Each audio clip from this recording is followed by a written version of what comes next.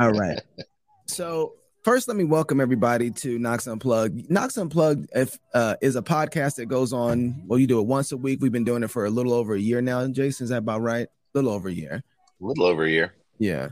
And so you can find it on the Fight Laugh Feast app. That's actually, it's called Pub now, Pub TV. You can find it on your app store. Download it. We just updated everything inside the Fight Laugh Feast app. It is a whole new app, a whole new feel, new shows coming out. We are doing TV shows now. Gabe has a show called This America. If you go to the app now, you can download the app and watch the trailer. And so Knox Unplugged, you can find it there as where all our shows are on your podcast stream as well. But go to the app, download the app so we can have direct connection. So, hey, what's up? Chris Brown's here. What's up, Chris? Michael Sellers is here. And Caleb, what's up, man? Everybody hit the share button. I can't tell you. So I just want to say this real quick. The share button is probably, man, the most powerful button on the internet. The share and the like button. Comments are huge too. But when you are sharing content, when you are pushing content, it's amazing. I watch these guys who cut yards. Have you seen these guys, Jason? They'll cut yards and they'll go out once. Oh yeah. Yeah, like an old yard that hasn't been taken care of in a long time. Exactly. And they'll go out there to this yard and they'll cut it and they'll film it and they'll put it on their social media. And then it's like a short. But then people love to see these. And so they like them and they're sharing. They'll have like 3-4 million views on them. These guys make money, almost as much money from cutting yards as they do from just filming. Yeah. And it's just because people are watching and hitting the share button. Well, because it's super satisfying to watch something get gardened. Well, I think that's part of it. I have another theory. I think that people are lazy and don't want to do work, but yet want the reality of the finished completion of work. And so they like seeing other people do it. And then they're like, oh, this is great. Like we should do that. Nah, let's just keep supporting this guy, which is fine. But it allows this guy to go out and cut more yards for free because he's given a form of an entertainment engagement. And it's a different kind of economy than we've ever had before where, well, should I say it's the most unique way to have this kind of economy. We have it like in commercials and TV shows, but for a guy to just film himself out there cutting a yard, doing his normal work, and we are so entertained by watching hedges being trimmed and grass being lined that we were willing to share it and like it, and you have to see this. And so it's just people don't understand how important it is to share things, and hitting the share button, promoting something out there that's really good is a blessing to your brothers and sisters. And if you can't join the club, if you can't become a member, if you can't give $10 a month to this, that's okay. Hit the share button, comment on something, like it, engage it. That engagement actually means something too. And so there's just a whole lot of ways than we've ever had before to promote something that we really like. Yes, Caleb, capitalism is amazing. All right, Laura's here. What's up, Laura TV? So Jason, usually we when we do Knox Unplugged, we don't usually have an intro and open. So Lauren Hill's a blessing for us this morning. Right. We usually just kind of jump into the conversation. So I want to do that because I've been really excited to have this conversation. We've been going through Spicer's Images of Life with C.S. Lewis. Yep. And because you believe that Edmund Spencer is the key to unlocking our ignorance and giving us the way forward, just kind of give a short, brief summary of why you think Edmund Spencer is so important. Well, because it's the last really great work in English that retains a poetic cohesiveness. Which what it means is that they still believed that the world was all connected, made sense.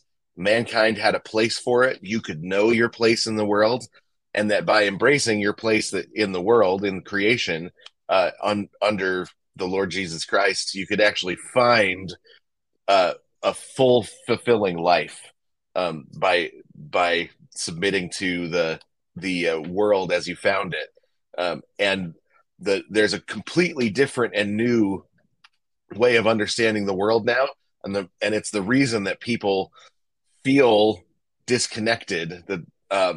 There's a French term called ennui that means the feeling that you don't have a place in the world. Sometimes it's called existential boredom.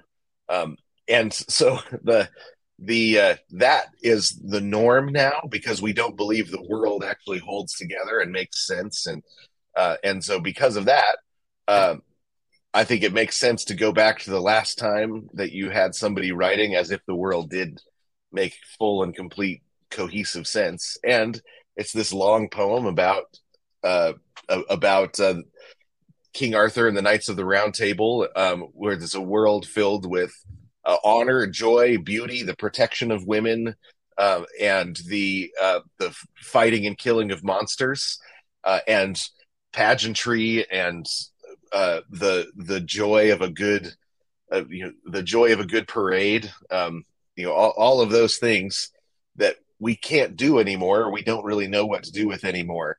I think if we can imaginatively learn how to re-enter into the poetry of somebody like an Edmund Spenser and learn what it looks like, feels like, gut level feeling of a world that makes sense, a world that's on purpose, a world that has an eschatos, an end, then and is going someplace, and that we have a spot in the world. If we can do that, then the other parts of our life start to fall into place, and we. Mm. So, for example, we spent the last couple of uh, episodes talking about where does sexuality fit into the world, um, in an older view, right? Before, for us, sexuality tends to be either the way that we find um, find meaning, like by having enough orgasms, or it is the thing that makes us feel the most dislodged from reality. So we spent a couple of weeks talking about the older view of sexuality, where it's not about power, but it's about learning. It's about embracing covenantally your place in creation and helping, be getting to be a part of the overcoming of death through having children. Um, so it, I think that was, yeah, that was a fun one. Yeah, no, that was we had to be careful around that one. Just real quick, is your mic set on your earbuds or are they set on your microphone? Just tap your mic. Oh, I don't know. Just, yeah, I'm not hearing that. Let me fix it. All right. While you're doing that, so tell everybody inside of the spaces, guys, we're gonna get to if you have a question, go ahead and throw your hand up in there in space and I'll be able to bring you in. I don't even know how to do that on here yet. I'm gonna figure it out though. We're gonna figure it out. Um, and I shared a link on Twitter and on YouTube if you want to come in later and have a conversation with us and talk about what we're going to talk about. But I want to get to, is your mic fixed? Did you I get? think so. Is that Oh, better? there we go. Now, Yeah, there we go. so in the middle of this conversation that we've been having, and our conversations on Knox Unplugged usually go forever because I'm really ignorant and need a lot of teaching, and so we usually do about 2 hours. I don't care about anybody else's time for the most part. I'm more concerned about me. It's all about me. But in the middle of this, I got a text from you after a show, and you said, I don't think people understand what all comes with paganism. And it was like, oh, this is interesting because I send you text messages about things that I see going on Twitter. I see like the mobs that are happening out in New York when a guy decides to give away some stuff and the people just go absolutely bonkers and destroy the city. And then we see the Black Lives Matter riots, and then we see just all the violence, kids beating up old men. We see all this stuff, and everybody's trying to figure out what's going on and what's happening. And then you said it's actually the return of paganism, and people don't know what to expect from paganism. What is it that has caught your eye to say, oh, this is paganism? And then let's talk about how we're defining what paganism is. Yeah. So the the first thing that actually tipped me off to it was it was an essay from the 40s about the cruise about the world wars, comparing the world wars to the Crusades. And Mm. right in the middle of it, he talked about how um, that in ancient paganism, the the identity was derived through tribalism, which was based on what you were not, and so you tattooed your identity onto yourself, and then being a part of the tribe was what gave you your fundamental identity. And so he was talking about how Christendom originally was the thing that um, it it reset the tribes away from their identity and gave them a broader, bigger identity so that they could remain in their tribe.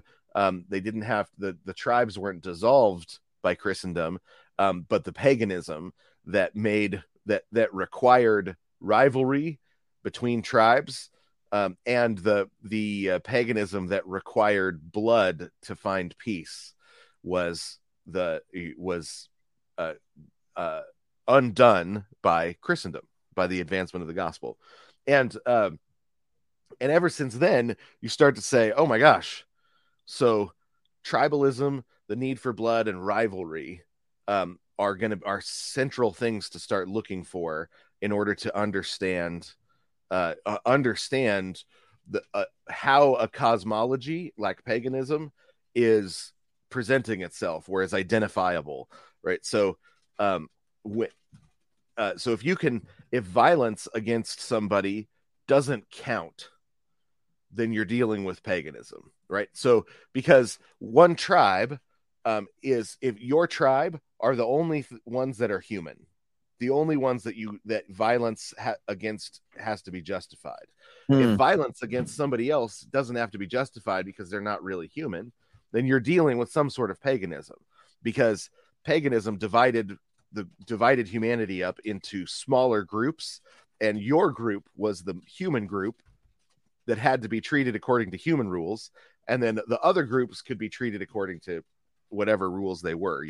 If you were a part of the wolf tribe, then the bear tribe didn't need to be treated as fully. They weren't considered fully human in your cosmology, so they could be attacked because they were rivals. They were a threat. There was a limited amount of resources, and if they had it, then you didn't. Those sorts of things were all a part of the pagan cosmology. And that got me reading up on what real paganism was like back in the day versus what you see at like the Wiccan bookstore. um Magic crystals, healing crystals, and all of that stuff is, I mean, the magical control of reality is part of paganism, but underneath it is the cosmology that the world doesn't have a positive nature. The world isn't in its particular, it's not this way because God wants it this way. It's this way because somebody with enough power took the chaos and formed it. And so And that what we have to so do is figure out how to get enough power to to form a new reality. yeah, to hold the chaos back and to form Oh, reality into what you want it to be. So the chaos will come in, and then somebody has to gather enough power to hold the chaos back, right? So there's fundamental chaos. There's no nature to reality. Things are held in this shape by force, by some sort of coercive power. The shape that we find things in is only here because of power, because of force. There's not an internal positive nature that things have that cause things to be in the shape that they're in, right? So if you so and this is why uh you know when you look at something like Darwinism, that's not new. Darwinism isn't a new idea. You actually run into things that sound exactly like Darwinism in old pagan writings, in magic textbooks, in or not, they wouldn't be called textbooks, books of magic in the ancient world, as well as philosophers talking about the forming of things and the evolution of things. Right, the Darwinism just says the reason that things are in this shape is because the power of physics forced them into this shape. The biological, the power of the physics and biology interacting forced things into this particular shape. So the it's survival of the fittest, right? So all of the death that gets us into this shape no longer matters, right? Because death is inevitable, death is the norm, death is expected, death isn't an alien invader into reality. It's Death is necessity to yeah, create yeah, the norm. yeah, exactly. Death is the creative force, and that time and chance, together with the power of physics, the power of an environment shaping something into its shape, that is the force that got a deer into the shape that it's in. You know, if you read biology textbooks, you can read about how the deer is the ancestor of the hippo, for example, right? That the hippo took on its shape because of its environment. The forces that of the environment changed a deer into a hippo over time through the mechanism of survival of the fittest, at the DNA level, right? And you read that, and we nod along because we think that totally makes sense in a world like this, right? But but it's actually complete nonsense, right? Um, to there's not actually scientific evidence. It's the cosmological underpinnings that make that seem rational and reasonable. The cosmological underpinnings that one thing can become another if enough force is applied. That reality is held in this shape by force. You know, that the chaos is held in this shape by force. That's a pagan assumption, and it is everywhere cosmologically, and that's why you end up having to need tribes, blood sacrifices, child sacrifice, all the different things that rush back in when paganism moves to the forefront. So then ultimately, in a sentence, paganism is what? Um, Paganism is the belief that the world creates itself. I think that would be the Mm. fundamental. That's the fundamental difference. What happens? What happens? What is it? How does it play out? Um, how does it play out in culture, especially in a nation that hasn't? Oh, maybe it has, but I was going to say, especially in a nation that hasn't had paganistic roots, that's been predominantly Christian. Yeah, yeah. The paganism that came back in, the assumptions of paganism, they start coming back in with the Enlightenment in the English speaking culture, with the Enlightenment in the Italian and um, in the Mediterranean language groups in Europe. It starts in the Renaissance, but it doesn't really show up in English speaking culture until you get to the Enlightenment. So on the continent, it's Northern Europe. It starts earlier than in England, and it's just because of the flow of ideas, right? So Machiavelli is really the one who begins bringing a pagan cosmology back during the Renaissance in Italy, and then his ideas spread throughout Europe, and then eventually into the English speaking lands, the British Empire eventually, through the Enlightenment is what we call it. So we really should call it the Endarkenment, I think, but that's a whole other thing. Oh, wait, hold on. Wait, since you're there, I got to ask: did the Enlightenment bring anything good? Because I was reading an article on paganism just the other night, and the guy was hitting it. He was hitting it and nailing it. But then he's like, "These people reject the goodness of the Enlightenment," and I was like, "Arr?" Was there what Right. was there anything? Well, so that's actually the story that we tend to tell. There's a really great.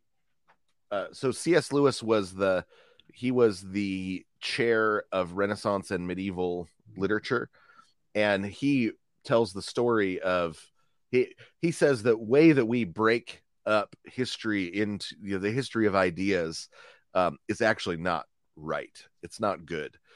We because we come along and we call something um, the Renaissance, or we call it the Enlightenment, and he said usually the flow from one to the other is not a clean break. And so you've got something like the Enlightenment. Well, a lot of the thinkers of the Enlightenment at the that brought it back in, that were trying to bring in this older, to return to this different. They didn't think of it as returning. Some of them did think of it as returning to an ancient cosmology. A more classical cosmology is what they often called it.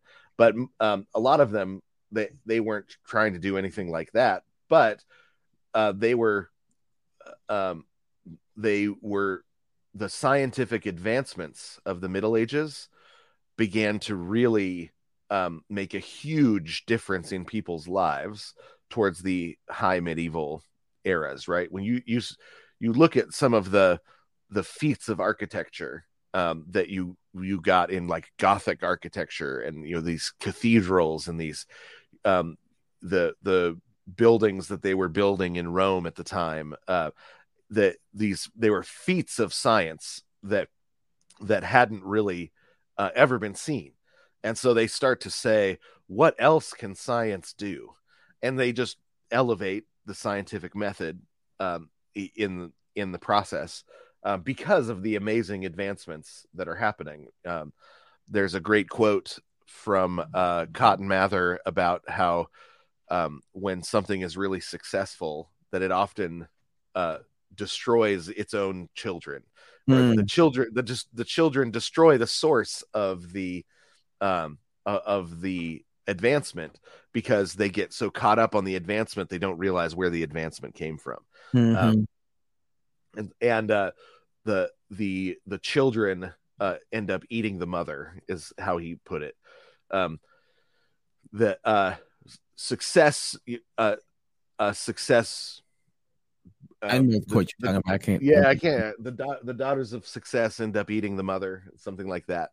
And that happened with the scientific revolution, which really was a result of especially the monastic schools, right? The monasteries. You've got all these scientific advancements happening all over, and it's people get really infatuated with the scientific method. Not infatuated, but they realize how useful it is, and how that you can actually push a certain kind of knowledge forward. And then they give that knowledge preferential treatment to all other kinds of knowledge. There's all different kinds of knowledge that can be gained by the scientific method, knowledge that can be gained by the historical method, knowledge that can be gained by the poetic method. And there's all different kinds of knowledge. And they just said, well, but this knowledge is true knowledge and everything else is false knowledge. And they drew that mostly from Plato and a little bit of Aristotle. So then they said, here we go. This kind of knowledge is going to be the most important thing. The problem is that that implicitly had a cosmology embedded in it that they didn't realize, right? That so that's this new understanding of reality that begins in the Renaissance in Italy. There's a lot of really great stuff that came out of the Renaissance in Italy, but there was also this new cosmology. It's the metaphysics that makes magic make sense. And so a lot of the early Enlightenment guys start getting into alchemy and magic and witchcraft and all these different things. When we talk about the witchcraft of the Middle Ages, what we don't realize is that most of that is actually happening during the Enlightenment. You've got this, and they want to claim that there's ancient roots, so they tell the story as if I've got this ancient magical book here, but it's actually from the Enlightenment, because they understood that if the world has no nature, it's completely able to be reshaped if you have enough power. Then the real question is, how do you get the power? How to get the power? Yeah, that's right. Right. Yeah. And so you start getting magic. This growing magical understanding. You get magicians, you get witches, you get all of this sort of thing. Well, you also start to get the roots of socialism, which is just magic. Well, that starts to make sense, because that's what witchcraft actually is, trying to get the blessings of God apart from the means that God gives you, right? Right. Exactly. Yeah.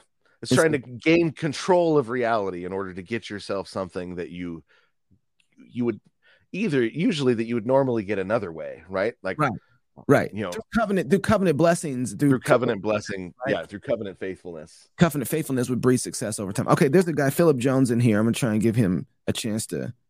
Um, Philip, are you there? You got a question? I'm not seeing Philip talking. You got to unmute your mic, Philip. There we go. I think he's connecting still. I have another question. I'm going to say this: if you're going to come and ask a question, that keep it short, keep it pithy, because I have a very trigger finger. I will cut you off quickly. I will end the conversation very fast. All right, Philip's not connecting, so we're going to move on past Philip. Sorry, Philip. I don't know why you didn't connect. Well, we'll try again. All right. So, hey, my guy Forrest Cooper is in here. What's up, Forrest? Let's see for. Oh, I just figured out that I can see the comments now. Yeah, how you can see the comments. There's a whole bunch of comments. Cool. Forrest, are you connecting? There we go. Go ahead and Forrest.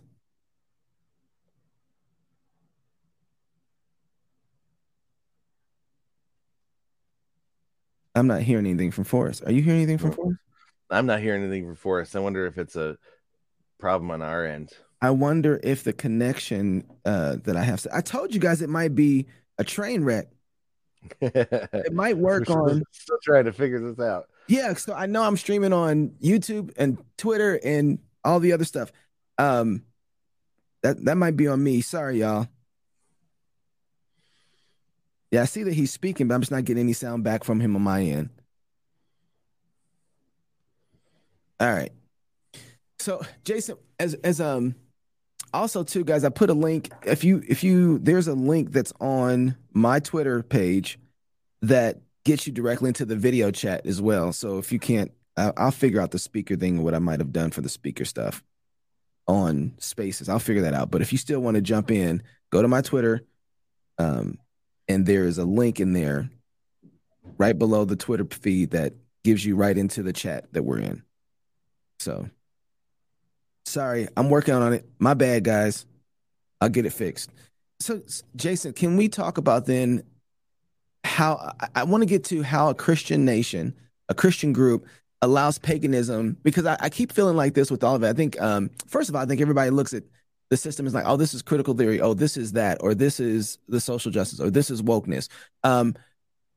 It seems like that paganism is at the root of all of it, right?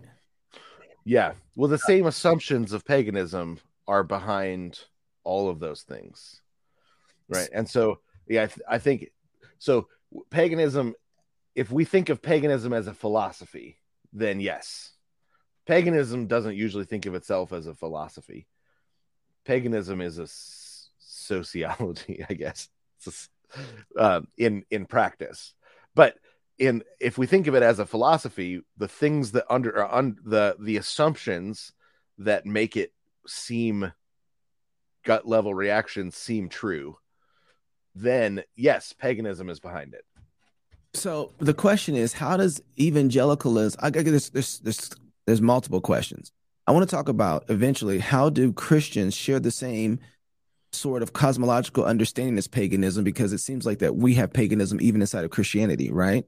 Yeah, that's why we've got denominations. Oh, wait, what? So denominationalism is paganism. I mean, I think explain thyself, mister. And I think that's where it comes from in America. I don't think that the left or anyone brought it to America. I think that the fracturing of the church is what caused the America to revert to some sort of paganism. And some of this I'm getting from Christ's high priestly prayer. I mean, that's kind of the heart of where I think that's the heart of why I think this. But because he says you'll see when you see the unity of my people, then the triune reality will be seen and loved and embraced by the people around you. The Trinity is the opposite of paganism. The triune nature of God as creator, who has a different nature, the creator-creature divide with the Trinity on the other side of the creator-creature divide. That's the exact opposite of paganism.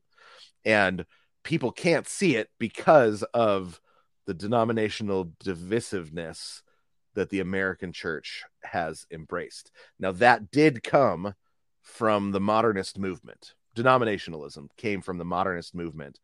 So it's alongside the growth of paganism, but it was the church's embrace of those assumptions that made denominationalism seem like a good idea, that made the rest of the culture eventually follow into the tribalism that we see.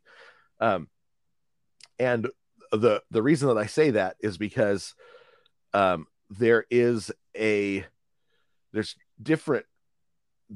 two different ways fundamentally of gathering people into groups.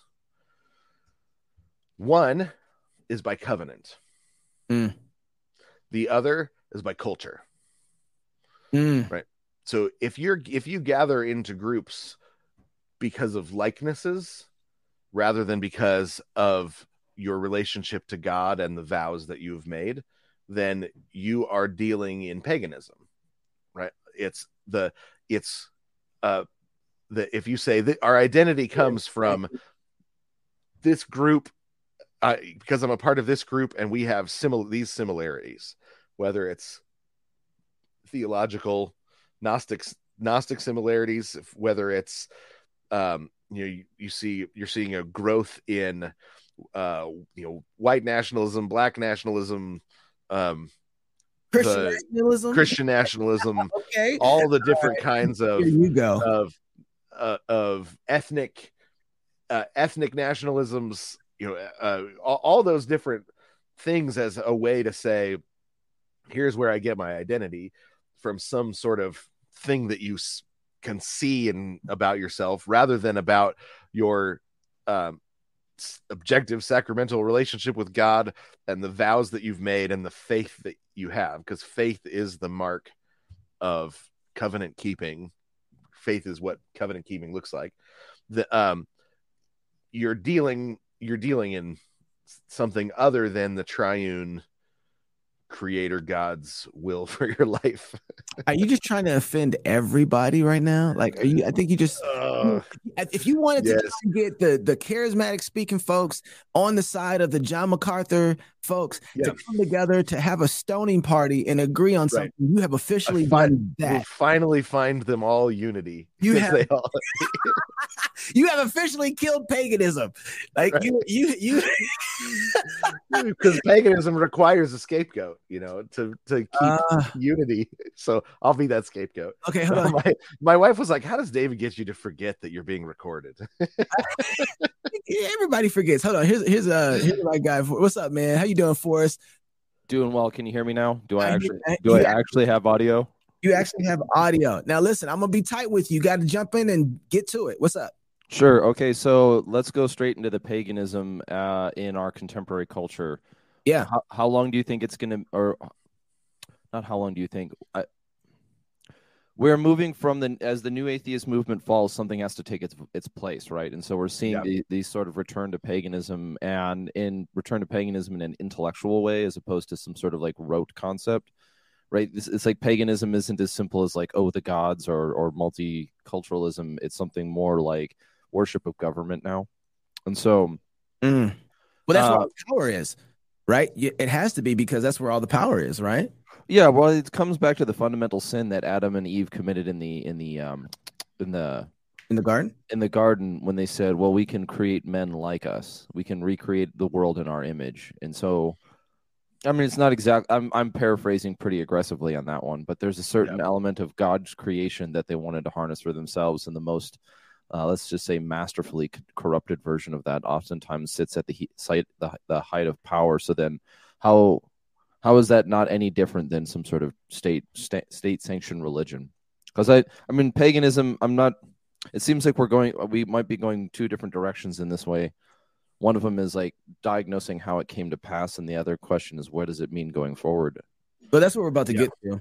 Okay, Yeah. cool. Yeah, no, you're absolutely right though that the question that the Satan brings and then the promise that he brings, you will be like God, is at the heart of paganism, right? That you can have control. Mm-hmm. The question though is who the you is, in because there's different versions of that promise in our culture. On the one side is the you collectively. If we can get everybody on the same page and then gather all of that power into one spot in the federal government, then that they will have control over reality. And the only reason that they don't have control over reality is because you've got these people over here that refuse to go along. And sure, yeah. The fundamental error in any form of communistic government is that it has to be voluntary, and if somebody chooses to opt out of the program, it doesn't just cause that one person to be not a part of the club; it destroys the validity of the entire system. The entire system, and this is Machiavelli. I mean, this was literal Machiavelli's teachings or his assumptions in letters that he wrote, because this isn't in the Prince, which is his popular work, but this is in his other works on metaphysics, that if you gather all of human power into a single leader, then that leader will have complete control over reality. Sure, which it's easier, right? If you lower the position of godhood to that of government, it's easier to imagine oneself in the seat of power than it is to imagine oneself as the all-knowing creator. Right. Well, and there isn't an all-knowing creator in this system. There's only the gods. Even are different powers that hold chaos back somehow. Mm-hmm. And so the question is who the you is. You will be like gods. So on the one side, you've got the collectivist paganism that says you means you as a group, when you all gather your power into one place and everybody goes along. Right, that's the you that will have the power of God, and then you've got the individualist paganism or the tribal paganism on the other side, that where the you is actually an individual you, that you can be like gods and have control over reality, and that always ends up in some sort of tribalism. And in the ancient paganism, the priests of those groups were often the homosexuals or the hermaphrodites, so there's a priestly class that said, I have this power over reality, whereas I am a man, but I'm going to act like a woman, or a woman that's acting like a man. I have changed my nature, which makes me a priest able to guide you all into the changing of your nature, or the control over your nature. So we're seeing that. So I think there's both paganisms are on the rise at the same time, because fundamentally they have the same assumptions, but just different answers on what to do with in that world. You got 30 seconds, buddy. So on your assessment then, when I brought up the idea that paganism is changing in our current contemporary era, are you thinking that it's just the pendulum swinging from the new atheist movement to a different version, or is it actually a new rise in paganism? Is it just changing forms, or is it a new thing? I think the new atheist movement was actually still assumed Christendom. So so I think that that now we're seeing so the paganism that was in the background, that was in the clubs in the 70s and the 80s, that was hiding in the dark back corners in bars in New York in the 80s, is now out in the open and rising up. And one of the things it's putting down is the new atheists who were attempting to hold the world together in a Christendom-like way, but with atheism. Sure. Yeah. Well, hey, I'm So- gonna jump. I'm gonna jump off here because you've got plenty of other things to do. But one thing, one word of encouragement that I have for you is that from my little perch in my ivory tower, basically everyone that I know and everywhere that I look, I am seeing men, especially men of valor, sort themselves out between those who pursue God and those who pursue themselves, and it's happening so very obviously and so very clear. So, if you want some encouragement, there's that. Is that Praise God. Well, yeah, this God always has his remnant. I'm not concerned about that for 1 minute. For this good, Yeah. man. I'll talk to you later. Yeah, for sure. Yeah, I think it is going to be interesting to see, because a lot of conservatives are trying to fight the one form of paganism with a different form of paganism, trying to fight centralization and with tribalization. Yeah. And there's no covenant in sight. All right. There's two things. Jonas B, I see that you've logged on, but your device is not connected or working. So try again, Jonas, and I'll bring you in. I'm going to try on Twitter Spaces. Who we have? BC. Let's see if we can bring him in. Benjamin Bowman. Benjamin, your mic is muted from my position. Unmute your mic. And I'm still not hearing Benjamin. Benjamin, this might not be you. This might be me, Benjamin. I'm sorry. If you go to the link like Forrest did, Forrest went to the link on my Twitter, logged in, and I'll bring you into the talking system on this side. I'll figure out the problem there. What's up, Gabe? It's good to have Gabe up in here. My guy. So then can we talk about the what I still want to work through a little bit. My head's a little scattered because I'm trying to run the YouTube. I'm trying to run the Twitter. I'm trying to run all the different things. But can we talk about what comes with paganism in the culture? Because there's fatherlessness. That's a huge part of it. But when you guys were talking about, I am the maker of my own sexuality, and I get to decide, so I become a priest then all of a sudden. And then we're seeing those kind of priests not just be priests like maybe in the corner in the back somewhere. There goes Ben. Ben, I'll bring you in just a second. But they're actually getting high levels of political power and offices inside the American government that I would have never seen before. Right? We have a transgender medical person. Like, how does that even work? When we act like we've done something righteous through putting them in, whereas you don't really have that, where you come along and you're like, hey, we're going to install this person into this role, and people are either like, hey, they're a good person, they're a good fit, or they're a bad fit. That's usually the discussion. Not hey, we're going to have cheering and balloons because this person was installed into this job. We act like there's something more righteous about putting a transgendered person into a role. And that's because of or a black person. We've all of a sudden, it's like, hey, we got a black guy. It's like, yeah, but is he good at his job? Like, that's what I'm kind of concerned about here. Right. Yeah. Yeah. Cause like, when or a woman, when Clarence Thomas was being put into the Supreme Court, my dad sat me down and said, I want you to see this because this is important. This is one of the greatest men that we've ever seen put on the Supreme Court. There wasn't any discussion of it's because he's black or anything. My dad was like, this man is one of the greatest public intellectuals that our country's ever seen, and I want you to watch him be installed. But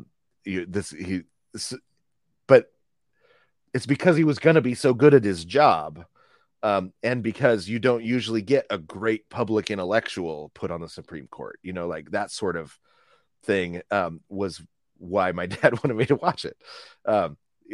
So those sorts of questions have shifted and changed. What tribe does this person represent? And how oppressed are they? Because Jesus has flipped the world inside out, so that a crucifixion, that somebody being scapegoated or crucified, or somebody being cast out of the norm and being oppressed, that now that turns them into somebody righteous, right? And so we say, well, this person's from an oppressed tribe, therefore they're automatically righteous and can have some sort of priestly role. That's because Jesus just changed the world. I mean, he changed the nature of the world. That's not how you used to pick people that or decide who was righteous. In an old in an ancient tribe, the guy the chief was the guy who beat up all the other guys. He was the strongest, or he was the wisest, or there was some reason to make him chief that it wasn't. He lost a lot and was very oppressed. So then we're going to make him chief. So in one sense, let me bring Ben in here real quick. But in one sense or another, part of what was part of what they're doing is taking our car and driving it off the cliff. They're getting in and driving it off the cliff. But they're still presuming somewhat of a our Christian worldview with their paganism. Well, no, there isn't another world. The other world is gone. So if they don't play according to the rules of the current world, then it doesn't get anywhere. And so that they've just realized, we've got to use a martyr. We need a martyr, right? Because this is the kind of world that's run by a martyr. That's where martyrdom is the way up now. It just wasn't in the ancient world. Hold that thought. I want to work through that a little bit. Ben, go ahead. Well, hi guys. Good afternoon. Happy Friday. I agree with so much of what you guys were saying and what you guys were talking about. It actually reminded me of a G.K. Chesterton quote. I'm just going to read for you real quick. It said, "Neo-pagans have sometimes forgotten when they set out to do everything the old pagans did, that the final thing the old pagans did was to get christened or baptized," right? So that's where all of this is heading. And this is secularism and godlessness circling the drain. And they all have to be somewhere. They all have to gather somewhere around something, because that's the way God made us. So this hatred for God, this hatred for the things of God, the character of God, they all have to get together and pretend that they're good people, because demos is their God. The public opinion is their God, which is why so many people have a hard time in our culture with feeling judged or judging. It's a very common thing. So, I just wanted to get on here and just share that with you, that paganism is not new. Right. And not only is it not new from 2,000 plus years ago, 100 years ago, Chesterton saw it very clearly. He was dealing with anarchists. And that's what I see a lot of these people, not just the nightly news, smashing windows and, taking whatever they want, but we have anarchy, because without Christ as the center for our culture, that's the only other option. There is no other option but Christ. It is Christ or chaos, and it cannot right itself. It has no ability to save itself, because there's no good news. Mm-hmm. Yeah. I mean, if you're just meant for the grave, that's why if you want to get really into what pagans, how they think, what godless people think, start investigating Cthulhu. Start investigating cosmic horror. It's all the rage in the TTRPG community and video games, and it's the multiverse. That's another one. If you want to start getting into the way they think about things, is their idea of God is this cosmic horror that's going to destroy them at any moment. And every time I see a coexist sign, I just see the evil god Cthulhu, because that's what all of that is in disguise, and it's demonic. But that's where we're at right now. And but the good news is it's not going to last, because it can't. Yeah, Yeah, can't. it's gonna come to a head. Hey, Ben, thank you, brother. Yep. Yeah. Cthulhu is the attempt to resurrect in the imagination what it's like to live in a world that is fully chaotic and trying to kill you, all at the same time, right? Which is why you need the control of some sort of either, a god like Zeus that overthrows the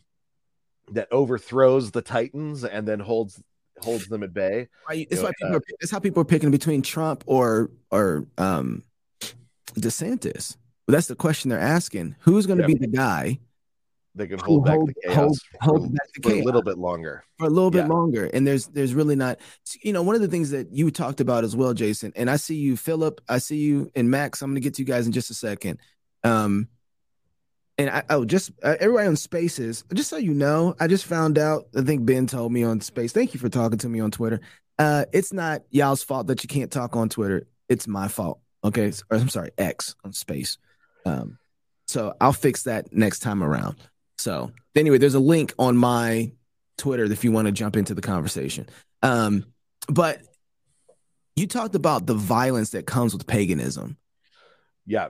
Can we talk about that for a second? Right. Well, there's an unavoidable violence for a couple of reasons. Because one, in order to hold a community together, because of the way people are, you have to have a common enemy. Right?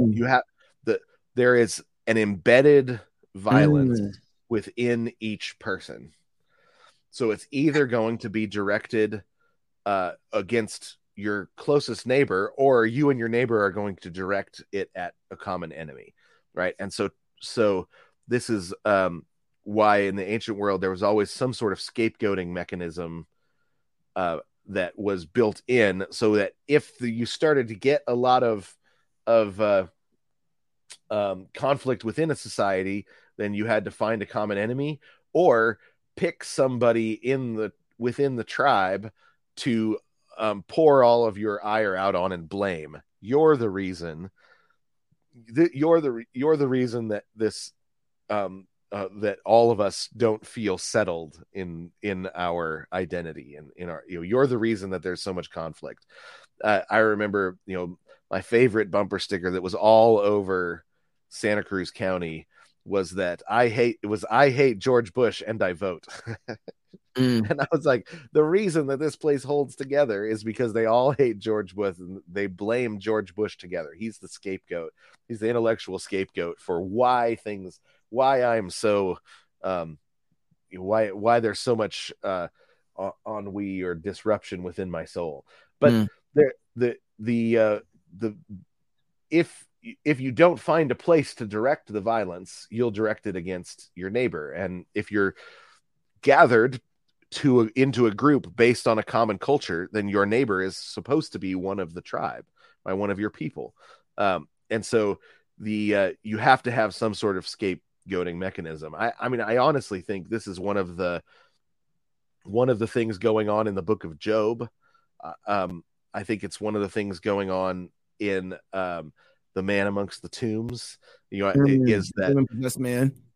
Yeah, the demon-possessed man. But like with Job, why is it that you have all of these people gathered around trying to convince Job to just admit that he's the issue? Well, so that they can scapegoat him, right? Because you don't have fire just randomly fall from heaven and burn up a bunch of people at a party, usually. And everybody's going to be sad and upset because it's not going to be just Job's children that die in something like that, right? People die and then they're going to say, what's going on? Why is there fire falling from heaven? Why is our village falling apart or our tribe falling apart? What's going on? Job, just admit it's you. We can then all blame you together. And he just keeps saying, it's not me. It's not me. He refuses to be scapegoated. over and over, he refuses to be scapegoated. And he's right. It's not him. It was God and Satan directing all of that ire towards him, in order to turn Job into the person that God had in mind for him, in order to bring him an even greater blessing. And God planned on doubling his blessing, and that's what it looks like, to find a resurrection blessing. But he refuses to be scapegoated all along, and they keep coming back, and they keep pressing and pressing and pressing. Just admit that all of this is your fault, Job. And because it wasn't, and he refused to be scapegoated, and so you see this, but you see this scapegoating mechanism all over the place. You see it in families that only get along during election season because they all really hate the Democrats, and but the rest of the year they fight. The rest of the time they fight, but during election season they can throw their ire outward. And the only real solution is Jesus, who is the actual scapegoat, an effective scapegoat, which is why when the gospel is preached, tribes that used to scapegoat one another become peaceful neighbors, and eventually I want to talk about that. I want to work through that in just a second. I want Philip jump in here.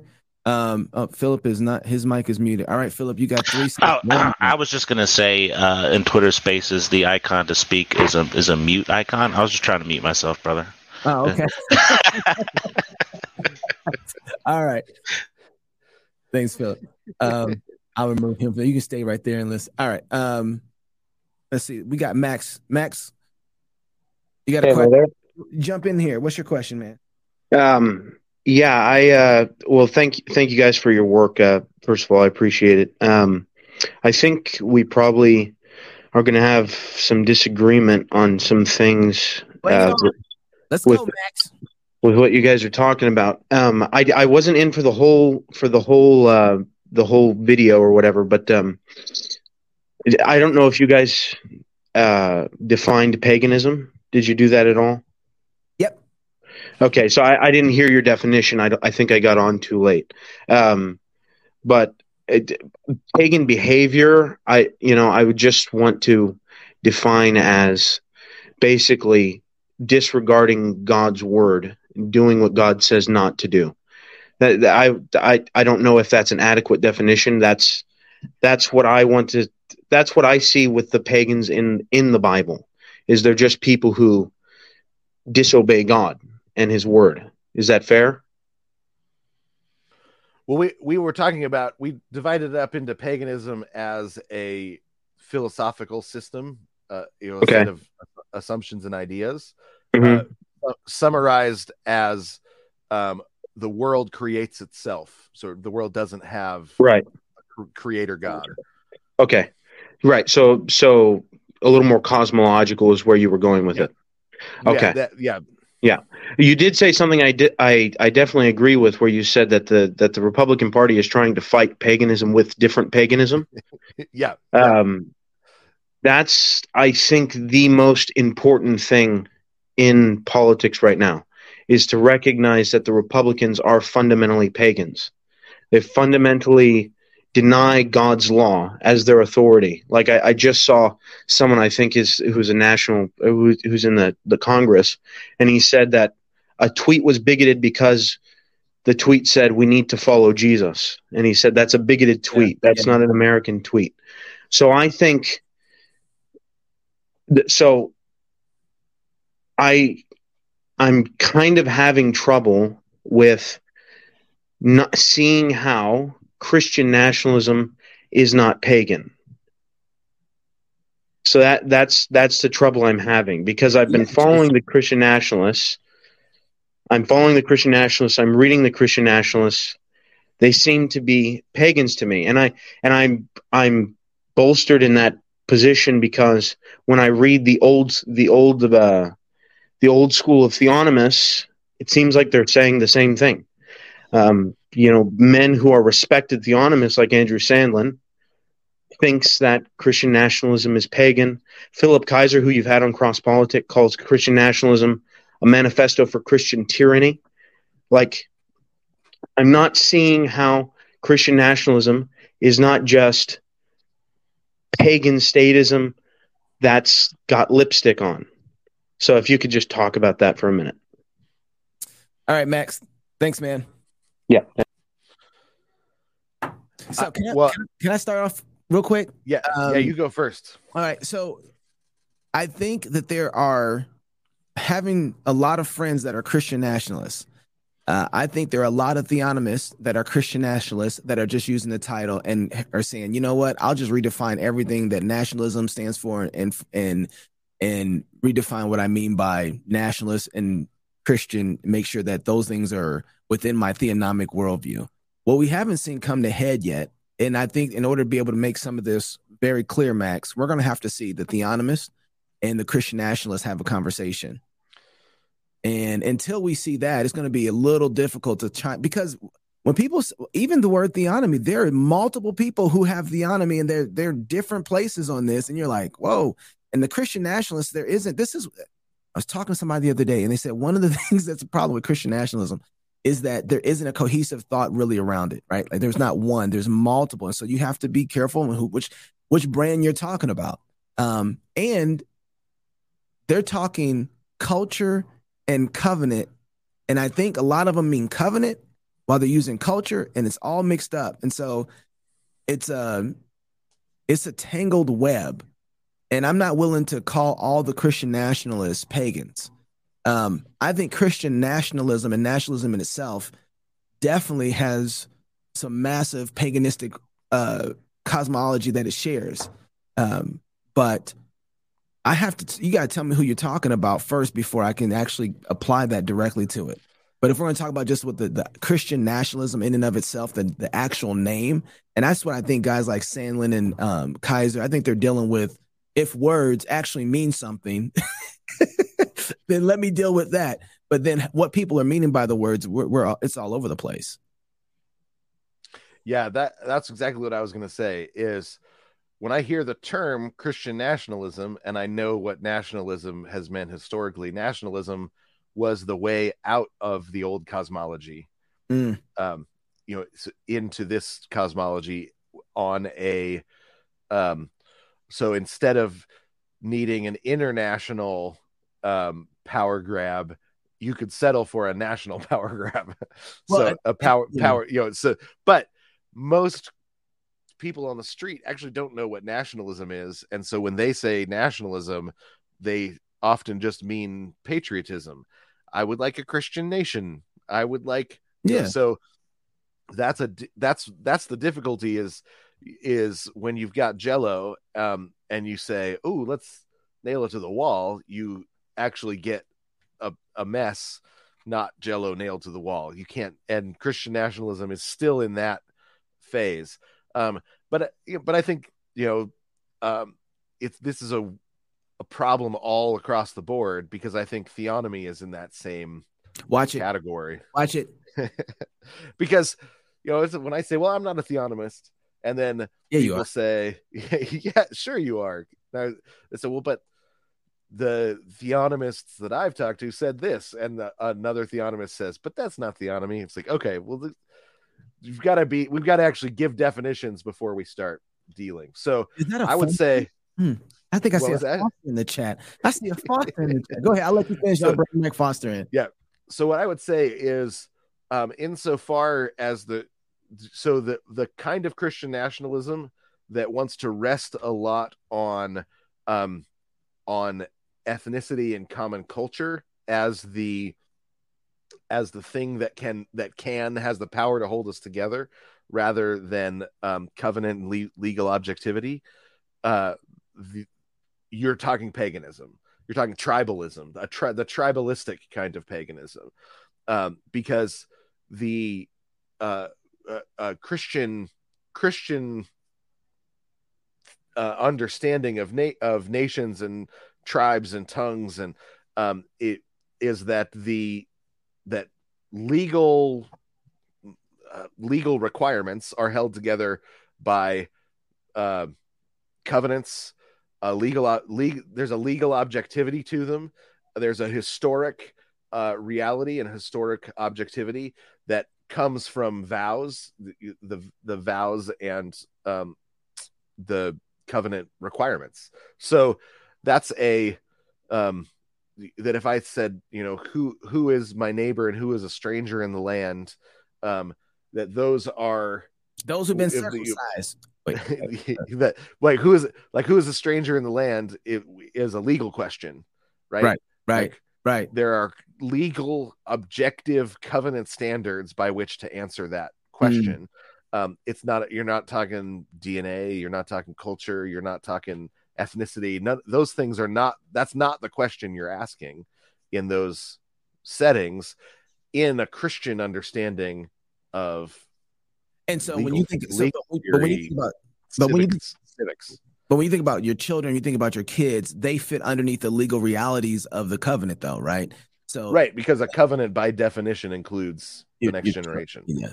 God made covenant with Adam and his posterity. Michael Foster, what's up, bro? Hey guys, how you doing? We doing good. Thought I'd hop on here real quick. I'm driving my son. Bro, you're in so much trouble. What you doing driving and talking on the phone? Hey, if you get pulled over, just keep filming. That's all I want. I just want it all. Yeah. And I can look at the road and Knox explained to me that you have to keep your hands visible. No, he don't have to. But there's a lot of things leading to this paganism. Hey, by the way, Jason, how in the world can you have a legal reality that doesn't yield culture? Well, it can yield culture, but it's not. Doesn't rest on culture. The legal reality is not intertwined. Doesn't not? It depends on how you're defining culture. So but you don't. The culture is not the. So Ruth, it's the not the Moabitess, foundation. It's okay. Oops, sorry. Okay. We got I guess when I look at Ruth leave, and I apologize for that. When I see Ruth leaving the Moabites, right? So she does make a covenant. She calls on God's covenant name, Yahweh. But she also says, "Your people will be my people. Your God will be my God." She immediately comes in and synchronizes to the culture of the land, right? She goes underneath the law of gleaning and all that sort of stuff. And whereas in Nehemiah 13, the Moabite wives that are married to the Israelites, they produce children that don't speak their language and whatever. And so why Nehemiah is so tough on them is because they're still very much Moabites in their culture and commitments in their worship.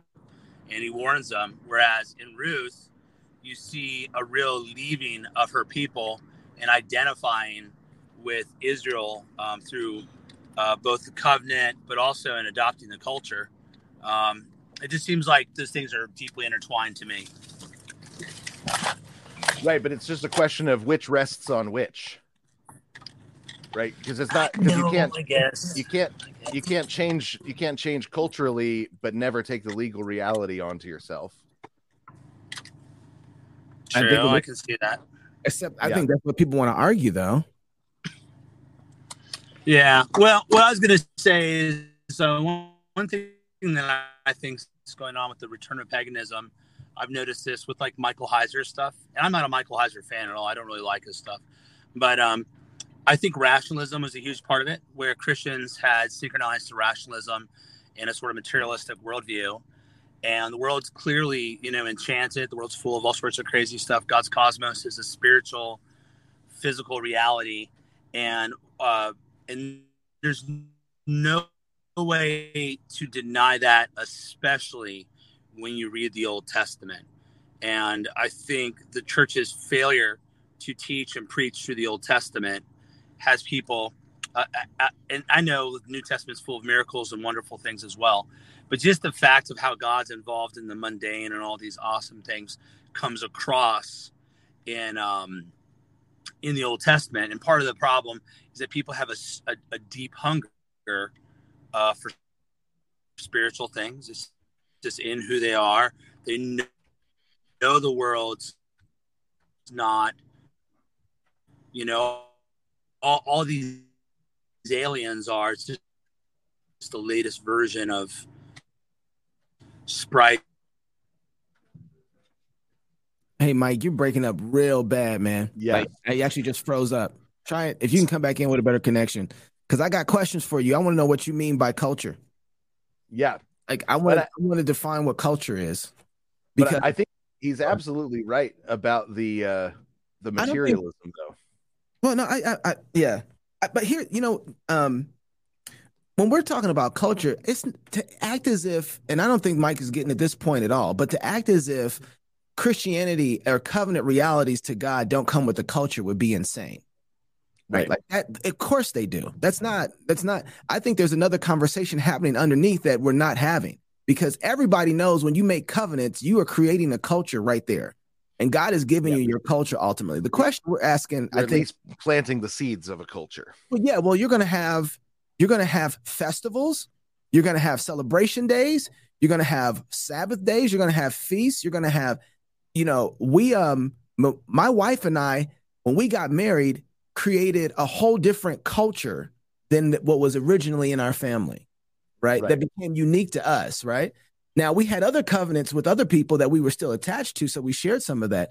But my kids are, so when we talk about culture, I think there's a covenantal reality of culture that comes from Christendom, but then we're not actually talking about the other culture that breeds from nations and from people and groups. I don't think we're having that conversation yet. And that is a conversation we're really trying to have. Because I don't think anybody's going to say is like, okay, if you become a Christian, of course you bring it into a Christian culture. Yeah, duh. But what is that? What does that look like? How do you define that? Right? What are the parameters by which you have a Christian culture? And if we're just talking about Christian culture, then there's no argument here. But that's not what we're talking about. We're actually talking about ethnic culture, right? We're talking about racial cultures. That's what and nobody really, I would have, that's the conversation I think is underneath the reality of this, of what's going on when we're talking about culture. That's what I want to know. Like, Mike, if you can jump back in, if you get a signal anyway, jump back in. Yeah, because I do think that that we don't easily separate, our national identity and our Christian identity. And so but I do think that they both have to be, or it ought to be, landed on, here we go. Primarily on a covenant, right? The big failure of our immigration policies is that we bring people in, but don't bring them into the national covenant. That should be a part of bringing people into America is, hey, you want to join? Here's the national covenant. Here's citizenship. Here's what it looks like. I mean, I lived in California. Most people never become citizens that cross the border. And that causes all sorts of problems because you don't have the legal system at the base of everything that grows up there. Yeah, Mike, did you hear what I was saying? Were you able to catch any of that earlier? No, Jason didn't call somebody a transvestite again, did he? Yeah, that's why you jumped out, so you knew it was about to happen. It's like, don't connect me to that mess. Leave me out of that stuff. You're part of the movement now, bro. That's part of your culture. No, I was saying, like, what do you mean by culture? Because I think that every Christian, I don't care who you talk to, every Christian is going to say there's Christian culture. You come into covenant with Christ, you're coming into a whole different world, a whole culture, right? And so when people are talking about culture, I don't think we're talking about the same thing. I think there's a group of us talking about culture that we all obviously agree on, but we're really trying to have a conversation about race and the cultures that come from that, though.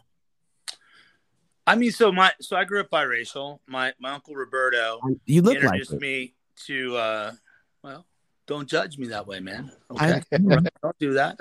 Right. But my uncle Roberto introduced me to Guns N' Roses, Alice in Chains, D&D, and he was black as midnight with a huge fro. Right. Right.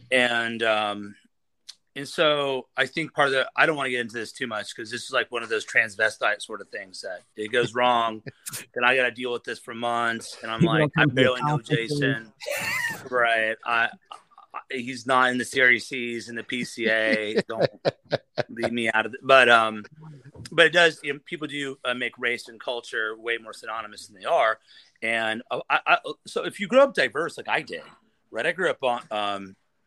At one point, I went to a school where the whites were the minorities. So I learned to hold my own real quick and how to manage that. And I grew up watching New Jack City, and I grew up with your mama jokes, and I grew up watching Living Color. Is that what you're trying to get? You trying to get your black card? Oh man, I had it long ago. I don't need it. That's why I don't fit into the reform world. Right. I get it. Really, I do. Autistic white boy.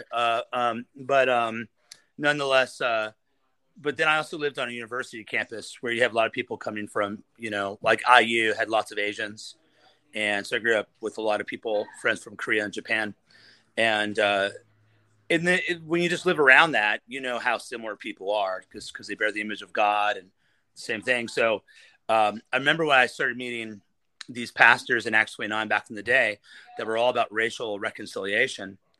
And I told them that I thought their problem is they grew up in the suburbs, and the first black guy they met in college that they really got to know their entire life was a liberal. And they think black people are the Borg, and they have like some sort of hive mind. So you meet this black liberal guy in college, and suddenly you think all blacks think this way. You're trying to reconcile them. And I'm like, I have lots of black friends that kind of run the spectrum politically, certainly in the shows and things they want.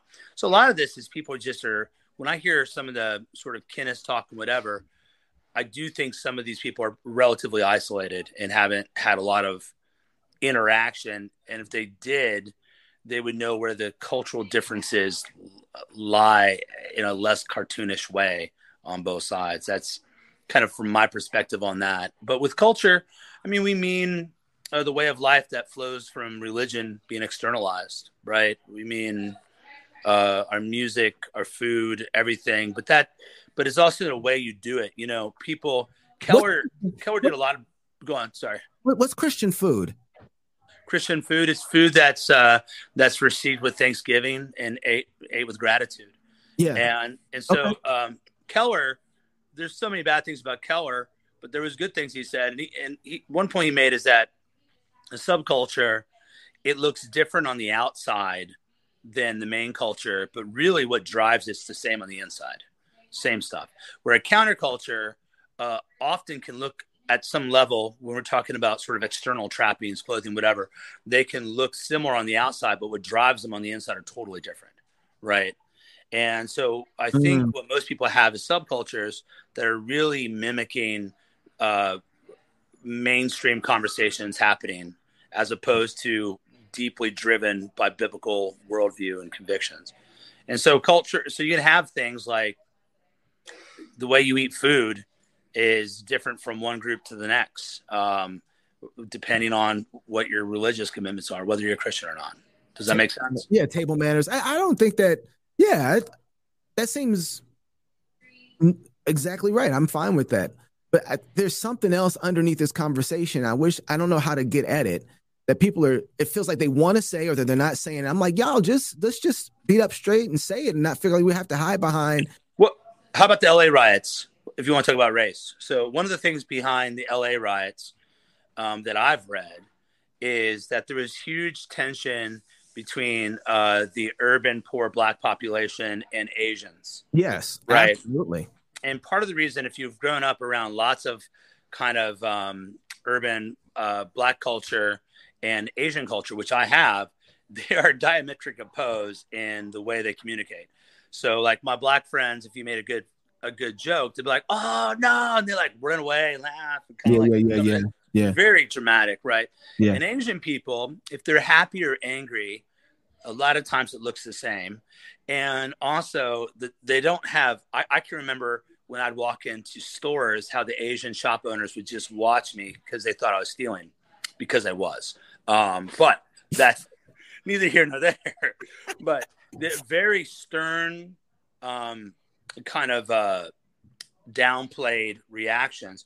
And so there was like a deep animosity building between those two groups. And a lot of it was like people not understanding like the cultural differences that are very real there. Some which are really secondary and others that are primary out of worldview. So I do think what people are sensing, like, look, I think there's deep differences between certain people groups.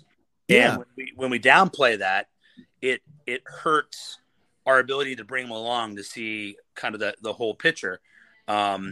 And so I think that's some of it. And they're identifying it along genetic lines too tightly, but others that deny that there's different different distributions, IQ distributions in certain genetic pools, that's not helping either. That's like, you can't deny that, but you can explain why that happens too. Like, there's a reason why these things are tied together, and they're ultimately driven by cultural factors, not by genetic factors. Like, culture leads that.